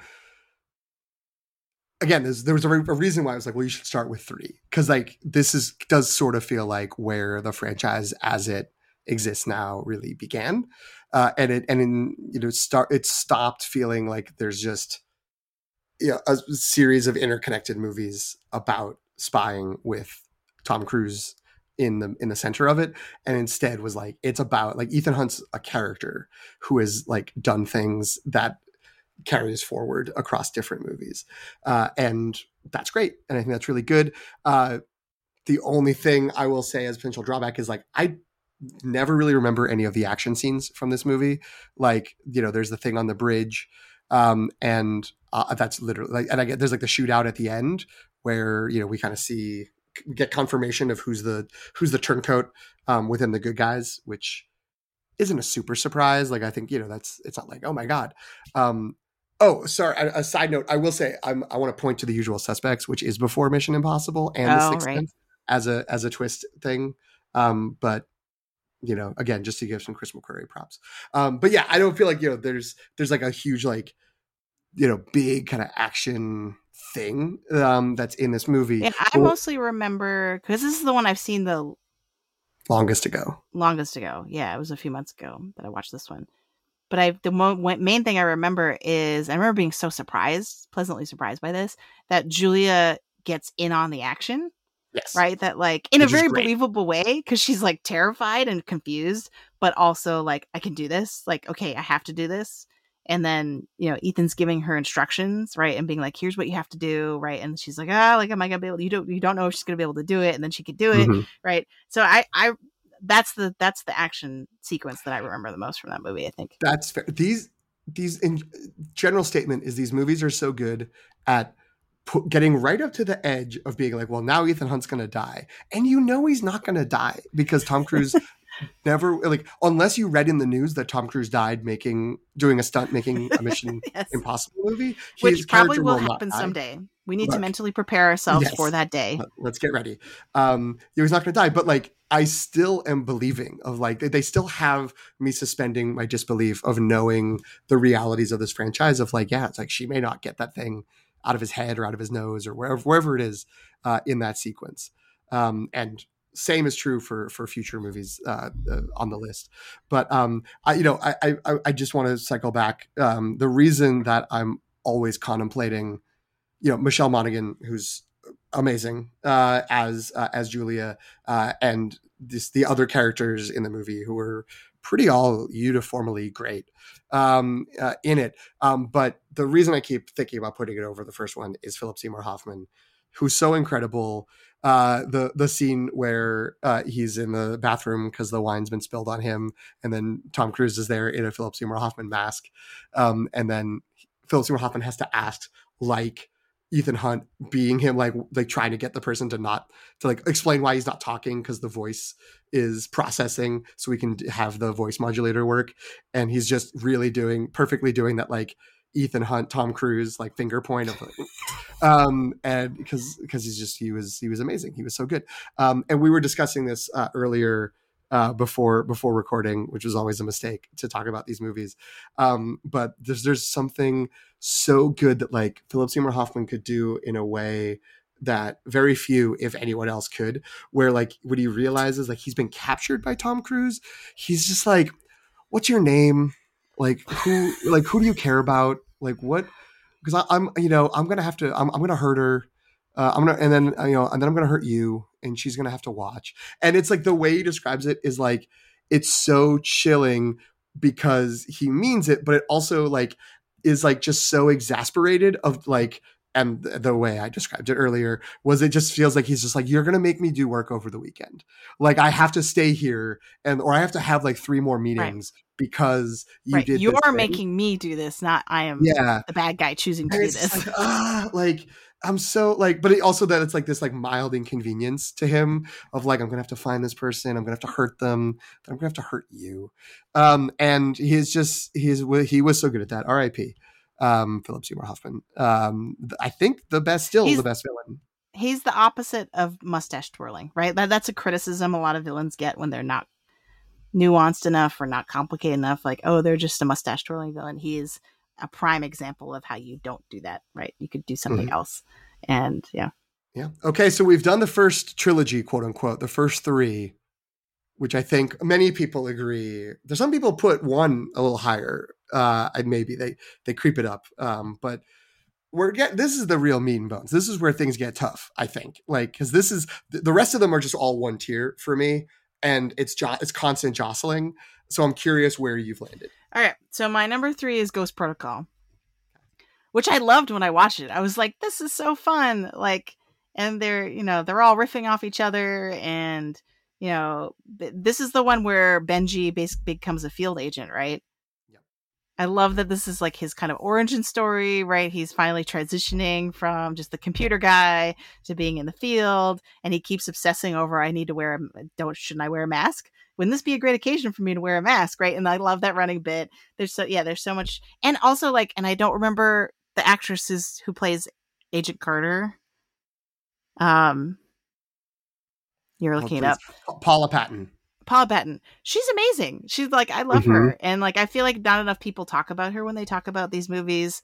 But I feel like her versus Léa Seydoux, the French assassin, and like that moment where she kicks her out the window, you're just like, whoa. You're like, you weren't supposed to do that. And like Jeremy Renner, right? I was like, oh wow, like people should stop making fun of Jeremy Renner. He is quite good in this movie. I like the idea that he's like a really good agent who became an analyst, and we meet him as an analyst, but then clearly when he's fighting, he's almost if not as good as Tom Cruise, right? Because he's Jeremy Renner, Hawkeye, right? Like, so he's got the fight choreography chops. But then he is also like very anxious and very nerdy. Like he's the wet blanket of the group. So it's like a really fun group dynamic that I loved. And like this one I think has really good. So where Mission Impossible 2, I feel like was gross in its like female like seduction tactics. This I feel like was a good example of a strong female character who's doing that as a part of her job, but not in a way that made me feel gross. So like, so props to this movie for that. But okay, so why, the question then is, if I like this movie so much and I had so much fun watching it, why is it number 3? And I would say that's at the end of the day because of the villain. We were just talking about Philip Seymour Hoffman, and like between Philip Seymour Hoffman and the actor who I don't know who plays Solomon Lane, like that's Sean Harris, I think. Okay, yeah, Sean Harris plays Solomon Lane. I guess I don't know who that is. Or should I know who that is? He plays Solomon Lane. That's it? Okay. No, he was also in The Borgias, and he was in Prometheus. Okay. Oh, I've seen Prometheus. Huh. He's okay. With the way you said his name made it like, yeah, he's a guy you should know. That's what I thought. And I was like, oh, that was more my confidence in that. I think I know this guy's name, and so I said it before I actually read it on my screen. So that wasn't supposed to be your confidence in knowing who he is, but it was my confidence in remembering his name. So in Ghost Protocol, Hendrix, I believe, is the villain, right? Yes. He's trying to bomb the world. It's very similar to the motivations of Solomon Lane and other, like the apostles and all those people, right? Where they're like, the more the suffering, the more the peace, right? He's like, his thing is more like a Darwinian version of that, where he's like, we gotta nuke the world so that we can grow stronger and evolve, basically, I think, if I'm getting that correct. But he's barely in the movie. And his final battle with Ethan is like, he just falls down, essentially. From what I remember, and then spends the rest of the movie like looking like half dead, looking at him, being like, as the clock is ticking, like, are we gonna make it before the bomb detonates? So he's a much more forgettable villain. I didn't find him to be particularly interesting as a villain. So when I take that aspect of it, and I do think that these movies generally are better when they have more, at least scarier villains or more compelling villains, and so because of that, it just knocks it down a peg. So yeah, I think that's all fair. Given, I will say, like all of these 3 remaining movies, each of them have been the number 1 movie for me on my list since all 6 movies have been out, and they've just shifted. I also, after my most recent rewatches, have Ghost Protocol at 3 for basically the same reasons that you said. Like, I would expand it to sort of like the last, not act, I guess, but the last sort of sequence which I think is in Because the Bangalore. second act is the best. The first and Right? second act, because you've got Yeah. you got the Budapest prison escape Oh, pre-credits, yeah. which is incredible. You have you have Tom Wilkinson, a great cameo who immediately gets shot in the head. Gets to say disavowed, of course. The president has issued Ghost Protocol as he's wont to do, and then he gets shot in the head. Then you have the Kremlin sequence, which is awesome, and then Burj Khalifa, which pound for pound, maybe the best sequence in the whole series, which is crazy because this is the third movie on both of our lists, and it might have the best scene or sequence in the movie, in the movies. But it's incredible. But then after that, and they run through the sandstorm. It deflates a little bit, and not to the point where it's like this is a bad movie. I watch it. I will throw this movie on randomly and be like, I'm just gonna have this on in the background, and then within 10 minutes, I'm just like, yes, I'm watching the whole thing. Also, Simon Pegg pretending to be a waiter with like a phantom limb is like it's so amazing. He puts the diamonds in the sugar bowl. I guess I shouldn't say phantom limb. I should say like decoy limb. Yeah, like he's got like a fake aesthetic limb. Yeah. Yeah. Yeah, that actually does get me every time. And he has to dab the diamonds. Yeah. So when he comes in, and I forget what it is that he's doing when he comes in after Tom Cruise has like swung his way back in from climbing the tallest building in the world, as he actually did, like an insane man, and flying in and almost falling out. And Simon Pegg was just like, well, that was very complicated. Like what he just did was like, that was tough. What have you guys been up to? Like, it's a very easy joke, but it lands. I don't think enough, because he's in the third movie, but he's not like that prominent. Simon Pegg really is just such a weapon for these movies, because he's very funny. He's the like, I'm in the field now, but I don't quite know what I'm doing. But he is competent. Like when the time comes, he's right there. But he is understandably like always scared and flustered. And he's great. And like he's such a good counterpoint to Luther as just in their modes, I guess, or in their demeanors in interacting with Ethan. But yeah, that's like the third act is a little bit saggy, compared to the rest of the movie. But that's also because the first two acts are incredible.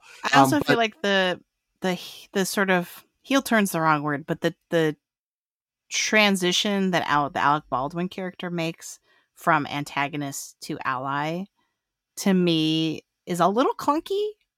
Where that's in Rogue Nation though. That's not in this one. Yeah, but like he's not in this one. But I guess isn't he the one who's like, oh wait, he's not in this one at all? I was wondering when we would have the first this problem because I watched them all together. Like I cut the wrong wire. Movie. It's that's in Rogue Nation. That's in the fifth movie. All right, I'll say the only we see Tom Wilkinson. It's the only sort of head. It's Renner as the kind of like, I'm the person who has to control things, and then oh, so I am just erasing Tom Wilkinson in my brain and replacing him with Alec Baldwin, because I'm like, isn't Alec Baldwin with Jeremy Renner? But that's in Rogue Nation. You're right. Yes, I mean, I didn't think you were wrong. Jeremy Renner's been pulled in to explain what happened in Ghost Protocol. Got it. To a Senate committee, and then to has to deal with Alec Baldwin while everyone else is out in the field. But so I guess maybe I would pivot to my small critique is that Tom Wilkinson's character is very forgettable.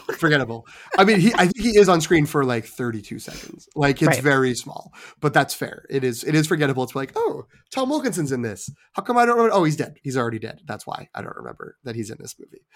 So that's fair. So the revelation that Julia is still alive. They do kind of throw that. I don't mind that because I'm glad she's alive, but it is interesting that they are like, in a way that makes sense in this movie where it's just like, we've got a few characters continuing what happened with his wife. And then, it's this whole big reveal for Jeremy Renner that like, he's so guilty about it. And he's like, I gotta tell. He's like, it's fine, we're cool. And then it's like, oh no, she's right over there. She's like, hi, just waving from like a dock. That's, it's a little cheesy, but I did appreciate that they pulled off a things were not as they seemed across 2 movies, right? Because it's That's like you true. have to really appreciate the reveal of that with Renner's character. You have to kind of remember the events of number That's 3 true. Yeah. It's to also really appreciate it. it's a rare defridging of a wife Oh yeah, character, that's right. which, you know, we've got to give some props to that. You know, take her out of the fridge. She can, she doesn't have to be a motivator. We can let her thaw. Only in death. So 2 things real quick. Credit to Jeremy Renner for joining a franchise very clearly to be like, I will take over this franchise now that the aging main star is going to leave. And then the aging main star was like, I'm actually not leaving. And so then it's like, okay, I guess immortal. in the next movie, I'll be kind of like in an office and I'll be talking to you and I'll only show up for a few scenes. And then the next movie, he's like, I'm in a bigger franchise. I cannot appear in this movie. I don't have time. So he just sort of faded away, which is also somewhat similar, although not over so many movies, to what happened when he was supposed to replace Matt Damon as Jason Bourne, and he was going to be the next Bourne. And then people were like, oh, that's right. We don't like that. We're just bringing Matt Damon back. And they brought Matt Damon Justice for back. Jeremy Renner. I mean, you know, let the snow melt. And then he got in a massive like snowplow accident. He's had a rough time. Just let it melt. Let it melt next time. I don't know if you've seen it. This is too much of a tangent, but I'll say it anyway. I saw a thing of Jeremy Renner on a talk show, and he's like, Paul Rudd sent me a fake cameo, like I was a nobody who someone had hired. And so it's like a video of Paul Rudd with the cameo logo. He goes, hey, Jerry, heard you had a bit of an accident. And he goes, this whole thing. And the end of it is he just goes, how about next time, just let the snow melt, huh? All right, Jerry, I'll see you later. I hope you're feeling good. And it was very funny because Paul Rudd's very funny. Very on brand for Paul Rudd. That's amazing. So the other thing I'll say real quick is I agree with you that Kurt Hendricks, who is the nuclear strategist, codenamed Cobalt, who is the evil guy here, but played by Michael Nyqvist, who is also the main bad guy in the first John Wick movie. And he is very good in that. Oh. So, because he's the one who's just like, has to react on the phone when he finds out that all the John Wick's coming for him. And he's not he's a very good actor and he's not bad in the movie. He's just really not given a lot to do. And he's not a super strong presence in comparison to the ones who came before and after. All right. So my number 2, this was the hardest one for me. Okay. Number 1 and 2. I toggled back and forth. I think you just give them both. A lot of times. But here's the thing. For the sake of possibly for the sake of good podcasting, but also to be truer to my heart and not my head, I'm gonna go Fallout for number 2. Okay. It may actually be the better movie. I'm willing to concede that on the whole. And it's, I mean, and like again, this is like 1A. Like this is not really number 2. I feel like. Sure. But I thought that this movie had a lot, like brings a lot of stuff together. It's kind of like a high wire act in what it's juggling, because not only does it have to introduce a new character in Henry Cavill, right? So we're switching up the team, and a member of the team is now an antagonist, rival, turns out villain, right? So there's a lot going on there. But also, we bring back Julia. Mm-hmm. And Julia's in the final act, right? And so there's this whole thing where it's like we're bringing back the baggage from Mission Impossible 3, right? Where he's like, oh no, once again, like I failed to protect my wife, and now we're all gonna die. And why? Like even my attempt to break up with her to protect her didn't work, right? So this is all of that stuff, right? And then it's like, really, like you mentioned, this is like the end of another trilogy, right? So it really is landing the plane in a way that I thought was very satisfying for this arc, right? And and just like, yeah, Solomon Lane is a very good villain. And I feel like all of the characters kind of go through a lot in this movie. And so, yeah. So there's no really good reason. Well, should I just explain what my number 1 is and explain the reason? Well, I mean, it's only people who don't know the Mission Impossible movies don't know what your number 1 is now. But sure. Well, I think say both, because I'm with you in that, like, these are very sort of interchangeable. I have them in the reverse order of what you do, Right, but which is sort of what I figured. I've had it the other way, like, at times Yeah. recently. And I feel So like as early as this morning, I probably had it the other way. yeah. But at the end of the day, there's one person who's putting Rogue Nation at the top of my list, and it is Rebecca Ferguson as Ilsa. She is so good in this movie, and that's the thing. Is like, I guess that my one critique of Fallout, my one complaint, if I were to file one, is that her character, while she's very prominent in the movie, is somewhat underused, right? Like, because she's so amazing in Rogue Nation, and like Every time. the fight scenes she's in are incredible. Like whatever jujitsu, like what's the no? That's it's not jujitsu. It's I guess it is. It's jujitsu. The thing where you take someone down with your legs, like it's and like the tackling and the I have a friend who does jujitsu, and he's probably tearing his hair out right now. Sorry, Walter. I am don't understand the sport that you do. Walter, comment below on what mixed martial art Ilsa. But yeah, it feels like she feels like a UFC fighter, right? Because she's like she's got good ground game, but she can fight and like she can punch and shoot and all that kind of, like she's very well rounded.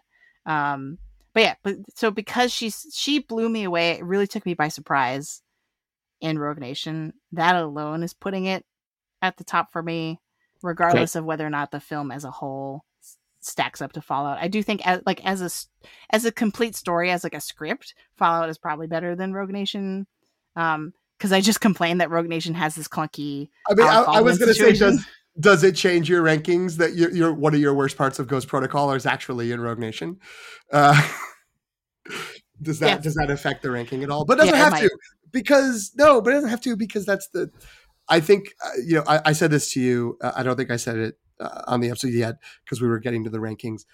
I think these three movies, which I'll sort of loosely call them a Query trilogy. I don't think he even has co-writing credit. He was like a uncredited rewriter on Ghost Protocol, but like I think he really pulled that story together, and then he was directing and writing the other two. I think this is the best trilogy of the 2010s in all of movies, and I don't really know what the competition would be. I think the only one I would have considered what of all movie trilogies in the 2010s in that decade. The only other one that I would consider is John Wick, but that one just clearly ends setting up the fourth one. That it doesn't feel like a trilogy. It just feels like the first three of a four-part of a quadrilogy, to use a made-up word for the Alien DVD set. But 2010s. Okay, so Lord of the Rings is safe. I was like, what are you doing? That's the 2000s. Yeah, I mean, you could talk the Hobbit movies, but these are better than the Hobbit. Yeah, these are better than the Hobbit movies. I mean, the Dark Knight trilogy only has one installment here. I mean, the Iron Man trilogy. Right. I mean, Iron Man trilogy starts in 2008, so that also doesn't. There's no Marvel trilogy that I would say is better than from this time period. No, I think you might be right. I mean, maybe from any time period. Like, is there a Marvel trilogy better than this? I don't know. That's a whole other discussion. The problem is, like, the trilogies that you think might be have one movie that I think is not particularly good. Like, except for maybe Guardians. I guess that's the one I would listen to. But anyway, and as much as I wish I could say that it was the sequel trilogy for Star Wars was my favorite trilogy of the decade. Again, there's one movie in the trilogy I don't particularly care for. So Mission Impossible it is. So yeah, I think the difference between Rogue Nation and Fallout, and I think even, I do think looking at it analytically, Ghost Protocol has those weak elements that you discussed, and I agreed with. But I think these two are, it's really just, it's almost like what's the last one you watched is like, which one are you going to connect with? I'm fully with you on, Ilsa Faust. Anytime Ilsa Faust isn't on screen, the other characters should be asking, where's Ilsa? Because she's incredible. I have to make sure I don't get put into horny jail on this podcast. But I will just say it's possible no human being has ever looked better than she does in the Opera House sequence. That whole sequence in general is amazing. There's something very Hitchcock about it in a way that I loved. Like when she's the one with the like bassoon gun, right? Or is that the other guy? I can't remember. No, the it's the male assassin has like Oh, that's right. like it's like an alto saxophone gun or like a flute gun Oh, of that some makes sense. sort. Yeah, it has flute Um, keys, but I was like, what is that? Like, it's because it's yeah, curved on the bottom, so it's not a flute. which is great Um, because Tom Cruise can't quite figure out how to fire it right away. Like he's trying yes. to figure out like what to do, which is But again, once they show the musicians going through security with their instruments, I was like, oh yeah, like this is happening. there we go. So yeah, like that whole sequence for me is probably my favorite of all time for the again. So like the film as a Yeah. whole maybe is not as good as Fallout, but I think like that sequence, Rebecca Ferguson as Ilsa in that sequence, Mm-hmm. it's just such an amazing introduction to her character, and like I don't know, it's amazing. I will say I regularly forget, maybe now because I'm saying it to you on a recording, I'll remember.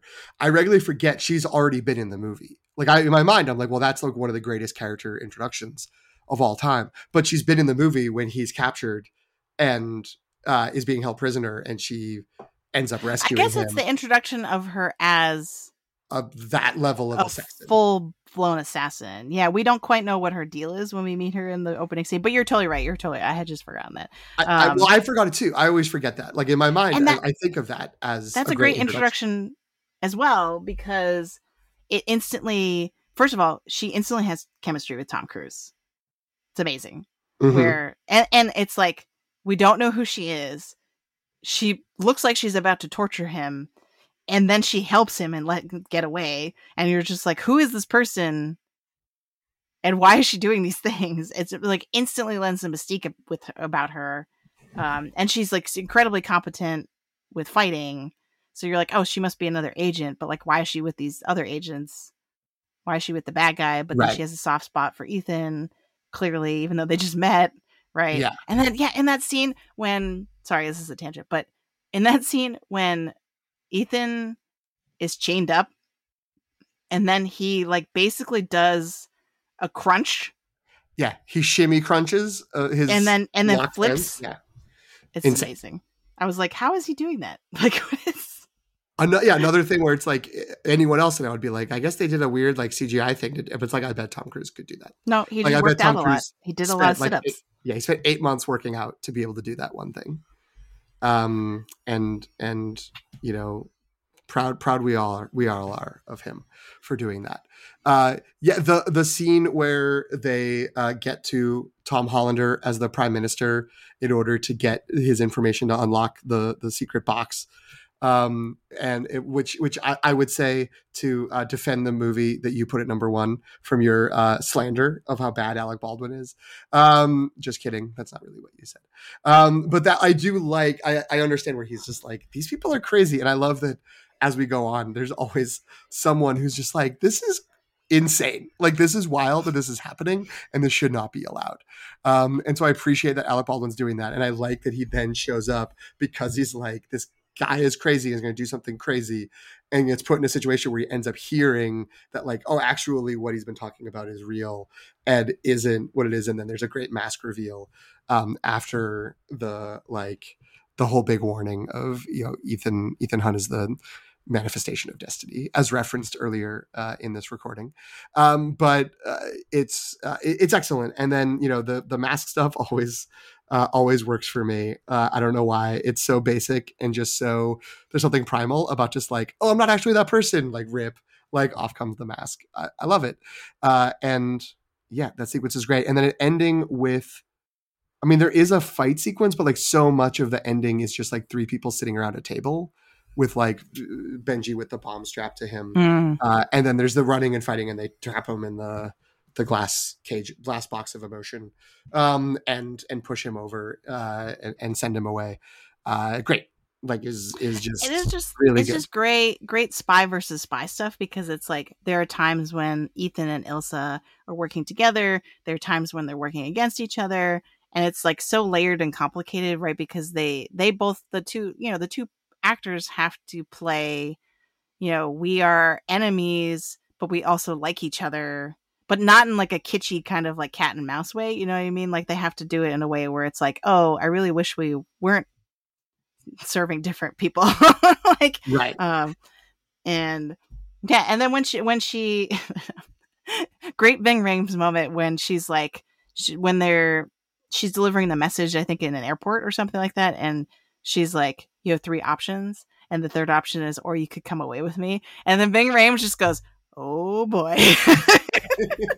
So Yeah. good. Which, and it's also a great setup for like when like Ving Rhames gets like a real little like emotional scene in Fallout, where he's just like he's only shown a lot of concern and care for like 2 women, and you know, like gets like is really into that, and that feels like a clear line can be drawn from that to there, even though, again, as mentioned earlier, I don't know if I buy that Rebecca Ferguson is like, I am in love with you, Ethan Hunt.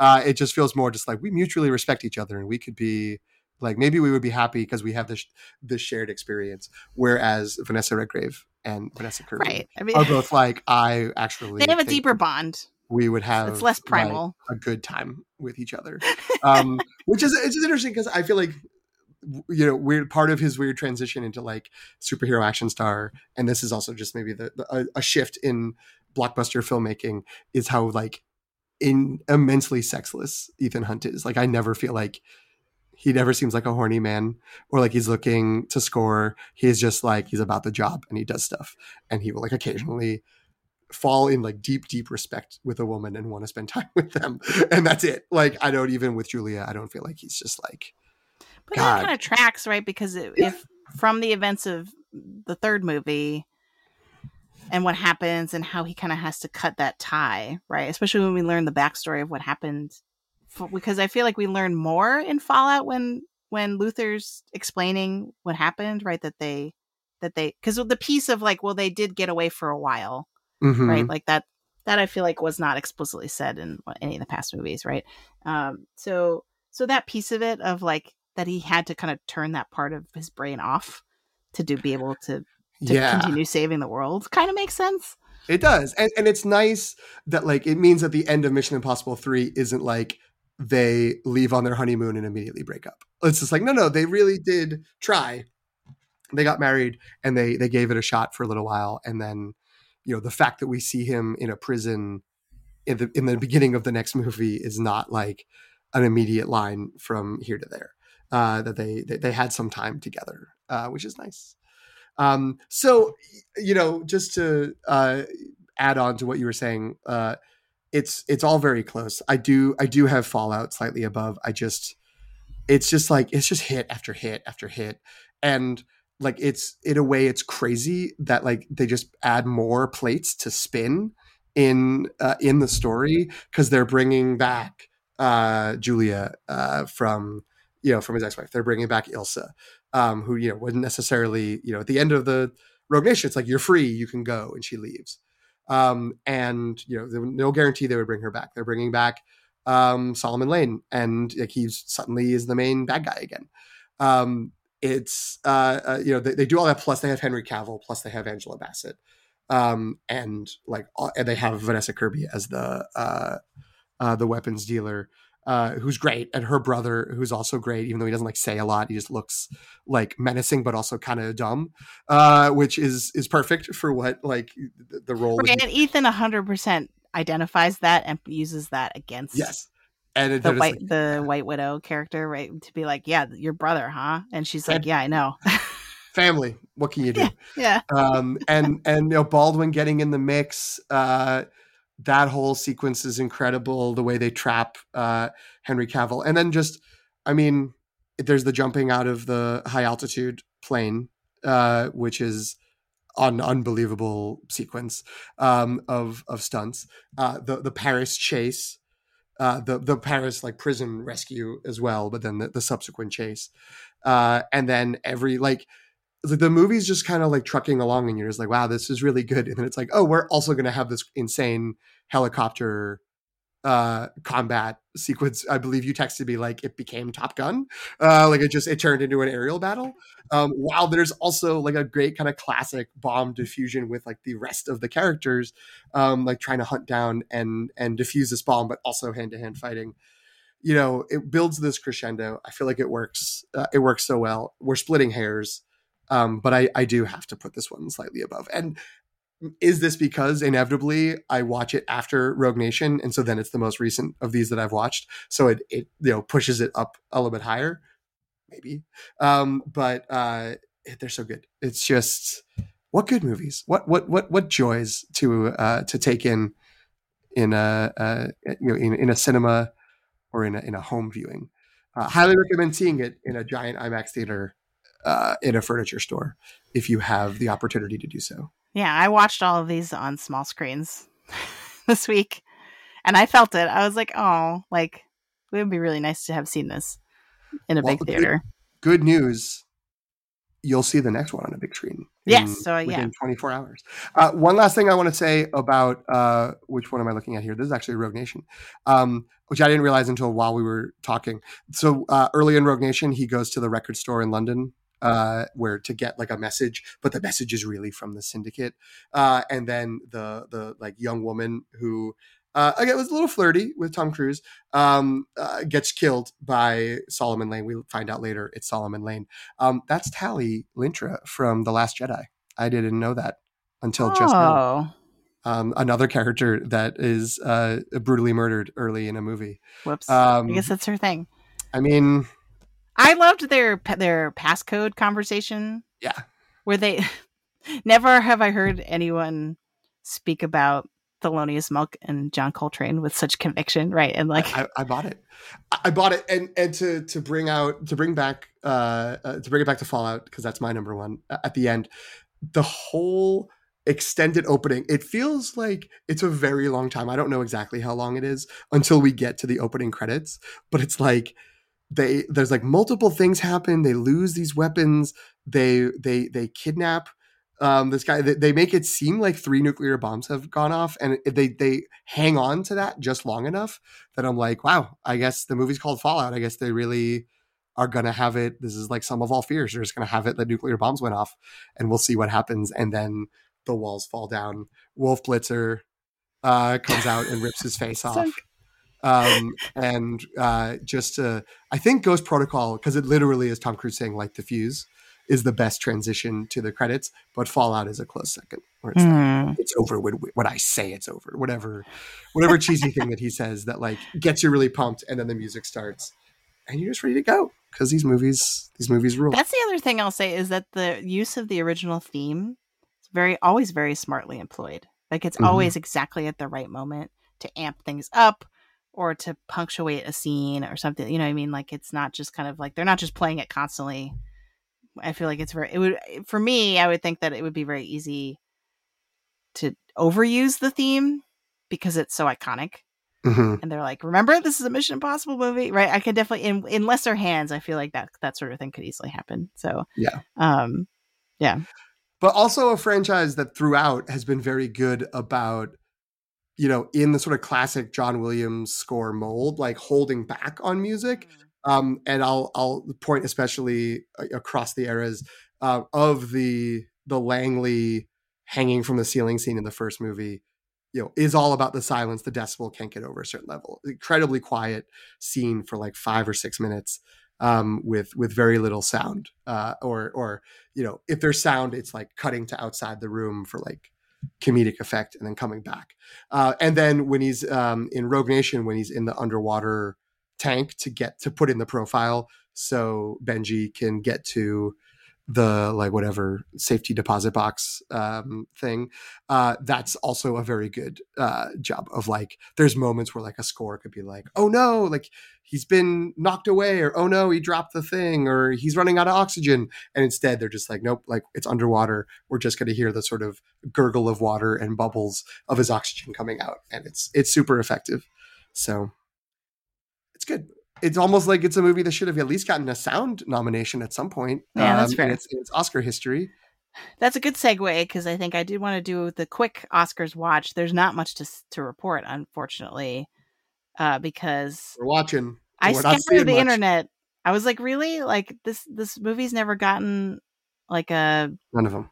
I don't know. Like, I guess it wouldn't get visual effects because it's using practical most of the time. But we need a stunt category or a choreography category that is for both action and like musical choreography artists. That's where I think this movie would have gotten nominations, if not Right. wins, every year. Right. It's a very similar thing to like the conversation we had when we reviewed John Wick 4 of like, there's a lot of opportunity to award this movie. The structure of the Oscars is not really set up to be friendly to movies like this. But that said, like Tom Cruise, and so then that's interesting because Tom Cruise on his own has gotten 4 nominations, right? You mentioned, and these are all movies that we mentioned, I think. Born on the 4th of July in 1990, Jerry Maguire in 1997, Magnolia in 2000, and then he has a producer credit, like best picture, the best picture nomination for Top Gun Maverick last year counts as a nomination for him, right? Because he would have won the Oscar as a producer. Mhm. So, you know, he's done okay, but as you mentioned, most of these nominations are for movies. Like if we take out Top Gun, then all of these movies are for kind of more like traditional Oscar baity kind of roles, right? Which he doesn't do anymore. So it's like this question of will Tom Cruise ever win an Oscar? We were just here with Harrison Ford last time. It does, yeah. And it's interesting because there was a while when he was producing movies for other people. Like now he seems to only produce movies that he is starring in, which again, I think speaks to the sort of post Katie Holmes Scientology versus psychiatry tussles of the mid 2000s. He's really sort of closed off his world away from, you know, appearing. He was in like Rock of Ages, like that musical. I think that's he was great in that. Yeah, I don't think that's a popular opinion, but that I enjoyed that movie a lot. I remember people liking it. And again, he had like the Tropic Thunder thing, but like he's no longer working with auteurs. He works with his guys, and he produces movies that are just movies he's going to be in. Which, you know, it felt like Top Gun Maverick might have been the best shot. People were, you know, there was that 5th slot in Best Actor that ended up being that guy from that movie that I didn't see. About the man and his daughter, and I don't remember the name of the movie. Wait, The Whale? Or the actor? No, not The Whale. Brendan. It was the 5th. Paul Mescal. Is that his name? Oh, After Sun. Yeah. After Sun. There we go. Yeah. Apologies to Paul Mescal, who I've only heard incredible things about that movie. But you know, but it was like there were the 4 actors that were like, well, these are definitely getting nominated, and then the 5th slot was like open, and it was like, could Tom Cruise get in if there's like a Top Gun momentum to reward this big financial hit and blockbuster? And you know, the answer to that was no. And Tom Cruise didn't even attend the Oscars last year. Well, he didn't get nominated. That's why. So I mean, I think it's not looking good. No, that's all I'm saying. Which is, you know, again, is fine because again, there are enough, you know, some would argue issues around Tom Cruise that, like, you know, I don't know. Like maybe they're just like, we do remember when everyone gave a standing ovation to Roman Polanski, and like maybe we don't want to have like someone who's involved in something that's a little suspect. Which again, maybe that's not fair to equate those, but there's, you know, I could see there being enough kind of to hold back when there needs to be like, I think a lot of momentum to get him over the top, unless he changes his approach and starts showing up in supporting roles in, you know, more auteur or you know, quiet dramatic movies, which could be interesting. I don't know. But you know, I could see him getting the sort of Henry Fonda on Golden Pond, like old man performance Oscar someday, where he's like the grandfather in a movie. But like, how old will he have to be to actually be willing to present himself as the old man? But I feel like in a recent press cycle, he's been quoted as saying that just like Harrison Ford with Indiana Jones, he just wants to keep playing this character. Sure. Until he's too old, until into his 80s, right? Which, I mean, again, I you know, I was very skeptical that it would work with Indiana Jones, but I had a good time with that movie. And, you know, until they make a Mission Impossible movie that I don't enjoy, or I don't think he's able to sort of hold up his end of the bargain, I'll be there and I'll buy it. And maybe he'll be in his 80s before that happens. I still feel like he'll die doing a stunt though before he gets to that point. That seems like where we're headed. Like his idea is like, I'm just going to do this until I can't anymore physically. Like either I die during a stunt or I injure myself enough that I can't do this anymore. Right. Like he paralyzes himself, right? Or something. It's going to be something dramatic like that. The Tom Cruise remake of Rear Window is what gets him his Oscar after he's paralyzed himself. And he has to be in a wheelchair. I would watch that movie. I don't know. I mean, that sounds great. Yeah. I mean, who says no? Probably Tom Cruise because he doesn't want to be paralyzed. Or either that, or he's in his old age, maybe in a wheelchair, maybe not. We don't want to be ableist. True. He opens this. He's teaching a school for other agents, spy school. Oh, sure. He's like Professor Xavier of IMF. But then all the young hotshot spies are like trying to compete with each other and don't respect him, and then he earns their respect. It's Top Gun Maverick. Yeah, is what you're saying. Yes. And then he gets in a jet plane, and even though he doesn't have to run and jump, he's just flying a jet plane. And then they do the trench run. We're joking, but like that's very possible that they make that. Right. These are all maybe bad pitches, but they're also movies that I would see. They would get greenlit. They would. Most likely. Anyway, so I think this is a good transition to looking ahead to not just the future of the Mission Impossible franchise in general, but specifically anticipation for Dead Reckoning Part 1, Mission: Impossible - Dead Reckoning Part 1. As someone who teaches writing, the use of punctuation with these titles is a little unsettling. Yeah. I'd forgotten that there was a colon between Mission and Impossible. It's tough. It's also, I think, the stylization for the second movie is MI:2, which means even though written out it's Mission: Impossible 2, the stylization on the poster was MI:2. Very strange. Let's get some. They need a style guide. Yeah. Let's get some form put on this. Anyway, guys. So have you heard any early buzz for this movie? Like, I feel like it's mostly been positive that I've seen.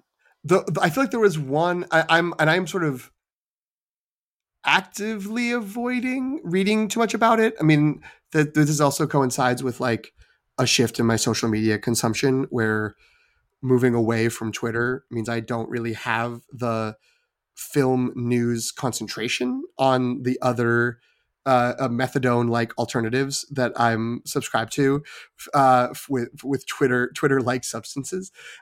So I don't get the sort of immediate thing, and I'm not going to the sort of threads or and I mean message board threads, not threads. But so on message boards and on like subreddits, I'm just not clicking on stuff about this because I'm like, I'm seeing it. I don't want to know. I don't want to hear anything. But I feel like there was an initial like burst of reactions, and the thing that was sent to me was someone being like, it's not very good. Like, it's actually a big letdown. From like my friends that are generally negative about a lot of things and just assume everything will be bad. So if they see one thing being like, oh, I guess this is gonna be bad too. Like they've also not going to do a good Mission Impossible movie. Great. And then they won't go see it. But they shared that, and then I was like, that sucks. And I clicked on it because it was Twitter, and I read it. And the first response was someone saying, "Didn't you also not like Top Gun Maverick?" And the guy's response, the original author's response, was just like, "Yeah, I thought that movie was overrated and overblown." And I'm like, oh, so I guess I don't care what you think. Like, we just have very different opinions. Like, all due respect, you're allowed to have your opinion, but I'm just, I don't agree with that. And then every other thing that has come out in both sort of like printed critic reviews and again, all sort of little social media blurbs are just like, yeah, it's great. It's like, do you like Mission Impossible movies? It's like more of that.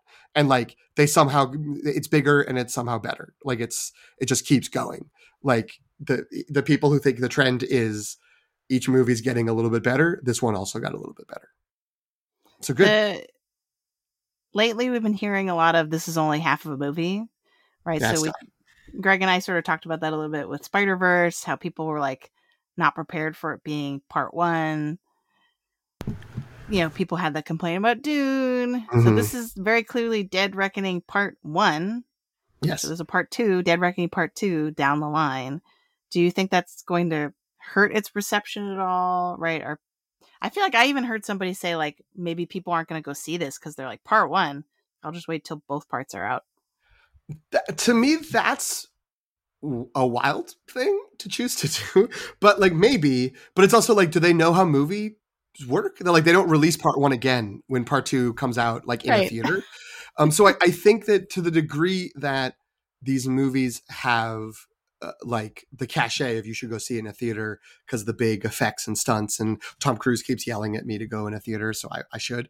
That like, yeah, if you're waiting for part two, you're not going to see part one in the theater probably, unless you do like a marathon beforehand at like one particular time. But maybe. But I think that we've sort of come back around. I think they did the. I think it was Harry Potter. I'm willing to be corrected. It was Deathly The Hallows. Deathly Hallows Part 1 and 2, yeah. Was when it was like, we're doing it part one and two. And that's when all the like series that were based on books were just like, well, wait a minute, what? Like, we can do part one and two. Like, we could get an extra movie out of this. And so it was like, Twilight part one and two, and Hunger Games part one and two. And then I think people got a little bit like, we're a little sick of part one and two.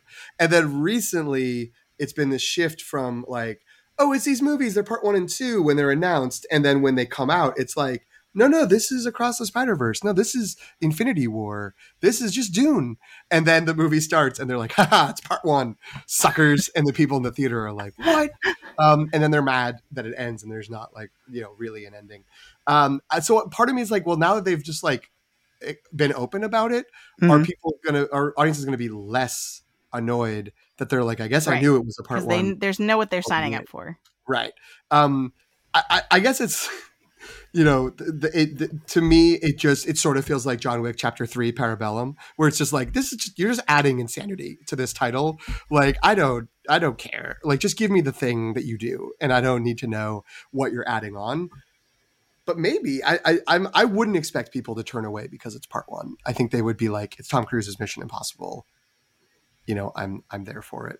I have seen a lot of people who are breaking down potentially this could be described as like taking hits of copium around Indiana Jones not being successful, who are very frustrated that it's like Indiana Jones is like a bomb and it's a huge flop. And then they're like, but it made the same amount of money that people are projecting Dead Reckoning to make in its first weekend. And like, that movie is being talked of as like clearly a success. Like, that's going to be a big hit, but like Dead Reckoning is supposed to make like 65 million, which is like what Indy made. And they're just like, actually, like, maybe that means Indiana Jones is successful. Which, whatever. I don't know about all that, but I do wonder, these are movies that make a lot of money. I wonder if it's like people like prognosticators and also like studio heads are like, oh, like Top Gun Maverick money, right? And I don't know if it will make that, because it just isn't planes going really fast and like, yay military groups doing stuff. It is like a spy movie, and they've done 6 of these, and we have a pretty good like track record of they're very successful, but they're not that successful. So I wonder if it makes like Fallout-ish money in a post-COVID environment. That would be really good. Could make a little less than Fallout because people don't go to the theaters as often. And then I wonder if folks will be like, well, that's a disappointment. Like, it didn't get where we thought it would go, because it wasn't at Maverick levels. And then start being like, it's because of the part one. Or Maverick also had a very unique situation where it had endurance at the theater, right? Like word of mouth made it get a second and third and fourth wind, where people just kind of kept going to see it. And then when it hit streaming, the same thing happened. So I don't know what it would take to replicate that for this movie. But that'll be interesting to see. But yeah, it's interesting that the discourse is all relative to like, well, compared to what are your expectations of what success, what's your definition of the success, and how does that change the way that you assess how something does? Right. And it's also, I think, everyone is still trying to figure out the, what the landscape really is post-COVID, how this all works. I'm looking at the numbers to see the legs on these movies. I mean, they've got pretty good. They got pretty good legs. They go for a little while. They seem to be like making a good amount of money over the course of like a month. Oh, that's good. In these earlier movies.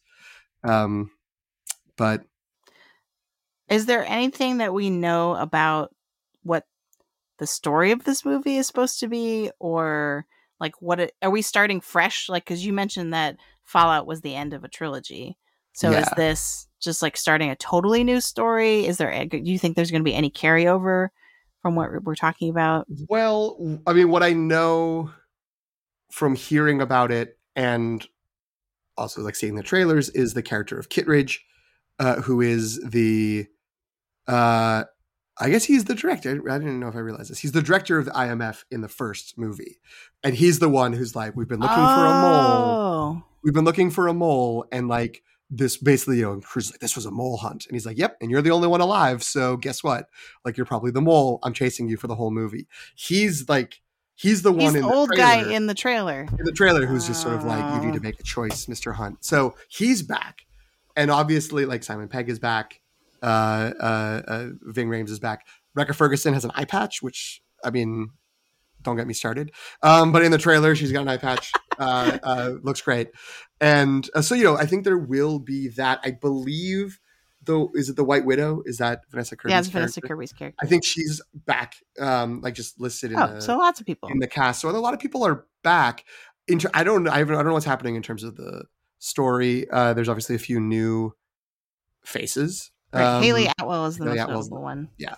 You know, I don't know, like, is Angela Bassett going to be there? Like, because she was, you know, not the head of the IMF, but she was the director of the CIA. She seemed like the logical replacement for Alec Baldwin to me. Right. Well, or unless Renner comes back. But I haven't seen Renner in anything. But like Renner coming back and being like, I'm the head of the IMF now. That would be fun. Would make a lot of sense.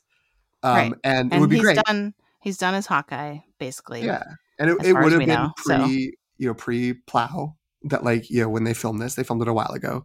So, you know, he would have been available. But yeah, I don't know. I mean, again, I've watched the trailers, of which, I mean, they started showing a trailer with no sort of actual sound from the movie, like before Top Gun, which, you know, is almost a year and a half before it came out. You know, and I've watched the other trailers since then, but I don't know what's actually going to happen in this movie, apart from a vague idea of some of the major stunt set pieces from just like the flashes they've shown. But yeah, I bet it's kind of going to be nonsense and it's going to be super fun. And, you know, Ethan's going to have to put some people in danger, and then he's going to have to save them. And then he's probably going to win in the end. Although it's a part one, so maybe he won't win in the end. Right. And it'll be left where it's like, oh no, you didn't win. Now what? And then we'll get to wait a couple years. The chips are down. Well, the chips have to be down so that he can come back. It's true. Well, I now am like way more excited for this movie than I was mere days ago. So I want to thank you and Greg for really nudging me in that direction. Well, I'm glad that you took the nudge, and I'm glad that you ended up liking it. Anytime there's any sort of nudge bordering on harassment and coercion to watch something, it is very easy to then have it backfire. And even if it's something that someone might like, they might be like, I don't know, like whatever. But I'm glad you liked it. I think these are just really fun, and you know, they're not complicated, I guess. And they hit like cinema fan pleasure buttons that not everyone has, I guess. But I think if you have them, they're right there. Right. And it's certainly, if someone's still listening, that is true for them as well. I mean, we're 2 hours into the second recording that we have to stitch to the first recording that was an unknown amount of time before the audio crapped out. So this might be our longest recording ever. I'm not sure. I'll have to go back and look. It's possible it'll be longer than Dune Part 2, which they just said was going to be more than 3 hours long. What? I didn't know that. We skipped movie news. We did skip movie news, but now this is the good stuff for the people who waited all the way through. You maniacs. Dune Part 2 is 3 hours long. There's a Napoleon trailer. It looks really good. This is old news, very old news. But on the 4th of July, I went to a new rep movie house called Vidiots in Eagle Rock to watch Jaws, which is a masterpiece and just absolutely plays like gangbusters in a room full of 250 people. So I recommend that. It's also the only good movie for the 4th of July. Not the only good movie. There's no movie better for the 4th of July. So next year, you all have 359 days to get make arrangements to go see Jaws. Yeah. All right. Well, thanks so much, Reteed. I think this was like as usual, a very thorough and fun conversation. Where can folks find you? Or do you want to just plug our fancy new Instagram account? check out. Yeah, don't look for me. I don't do anything. Check out our new Instagram account, which is I gotta double check and look at the account. It is The Long Take Review, all one word, on Instagram. Also on Threads, because I like in a what could be very lucky or very unlucky depending on how all this unfolds. I was like, I'll start an Instagram account, and I started it, and then 12 hours later it was like Threads is launching, and it was like, I guess I should sign up for Threads. Everyone's doing it.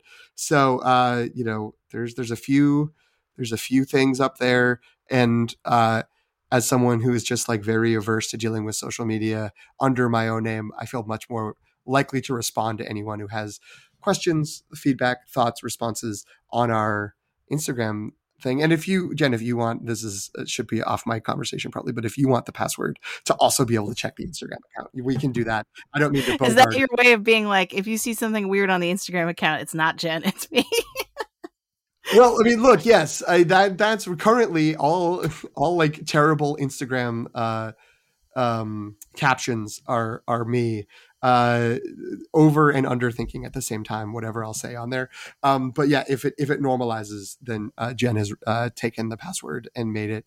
And it started like doing the things you're supposed to do, like ask direct questions of your readers to try to increase engagement, instead of just doing things like throwing out the cover to the theme song from the Mission Impossible done by the two guys from U2 that don't have nicknames, which is how I set up. Jen, on her own account, at Subchakchai on Instagram, posted a shot of each of the 6 movies and asked her readers, which one do you like? And I was just like, here's a CD single. That's it. That's all I had. And I hashtag Mission Impossible and U2. And that's it. So there's a chance that Jen's going to take over the social media. But maybe your CD has our next mission, should we choose to accept it, that will self-destruct. I hope so. It does have, which I also noted, 2 titles. It says CD 2 titles in the top left corner. I don't know what that means. That feels like a very CD single. It's thing. Clearly code for something. By the way, you were tagged as Larry Mullen Jr., the drummer for U2, and I thought he's the chiller, cooler person, whereas Adam Clayton's kind of a mess. So, I appreciate that. You can find me, as PT said, at Subchakchai, SOPCHOCKCHAI on Instagram, and Qui-Gon Jen on Letterboxd. Oh, and now I'm doing it. I'm going to add another thing, and we're not ending it. Let's do it.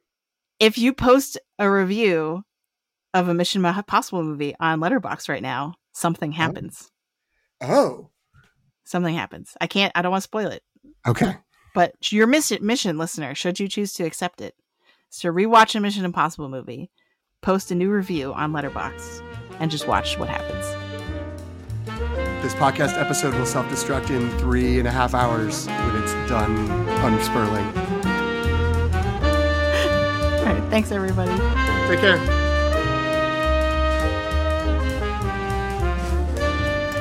Thank you for listening. You can follow The Long Take on Substack at thelongtake.substack.com. Subscribe for free to receive reviews of films with Oscar buzz, as well as new films and series from pop franchises like Star Wars and Marvel.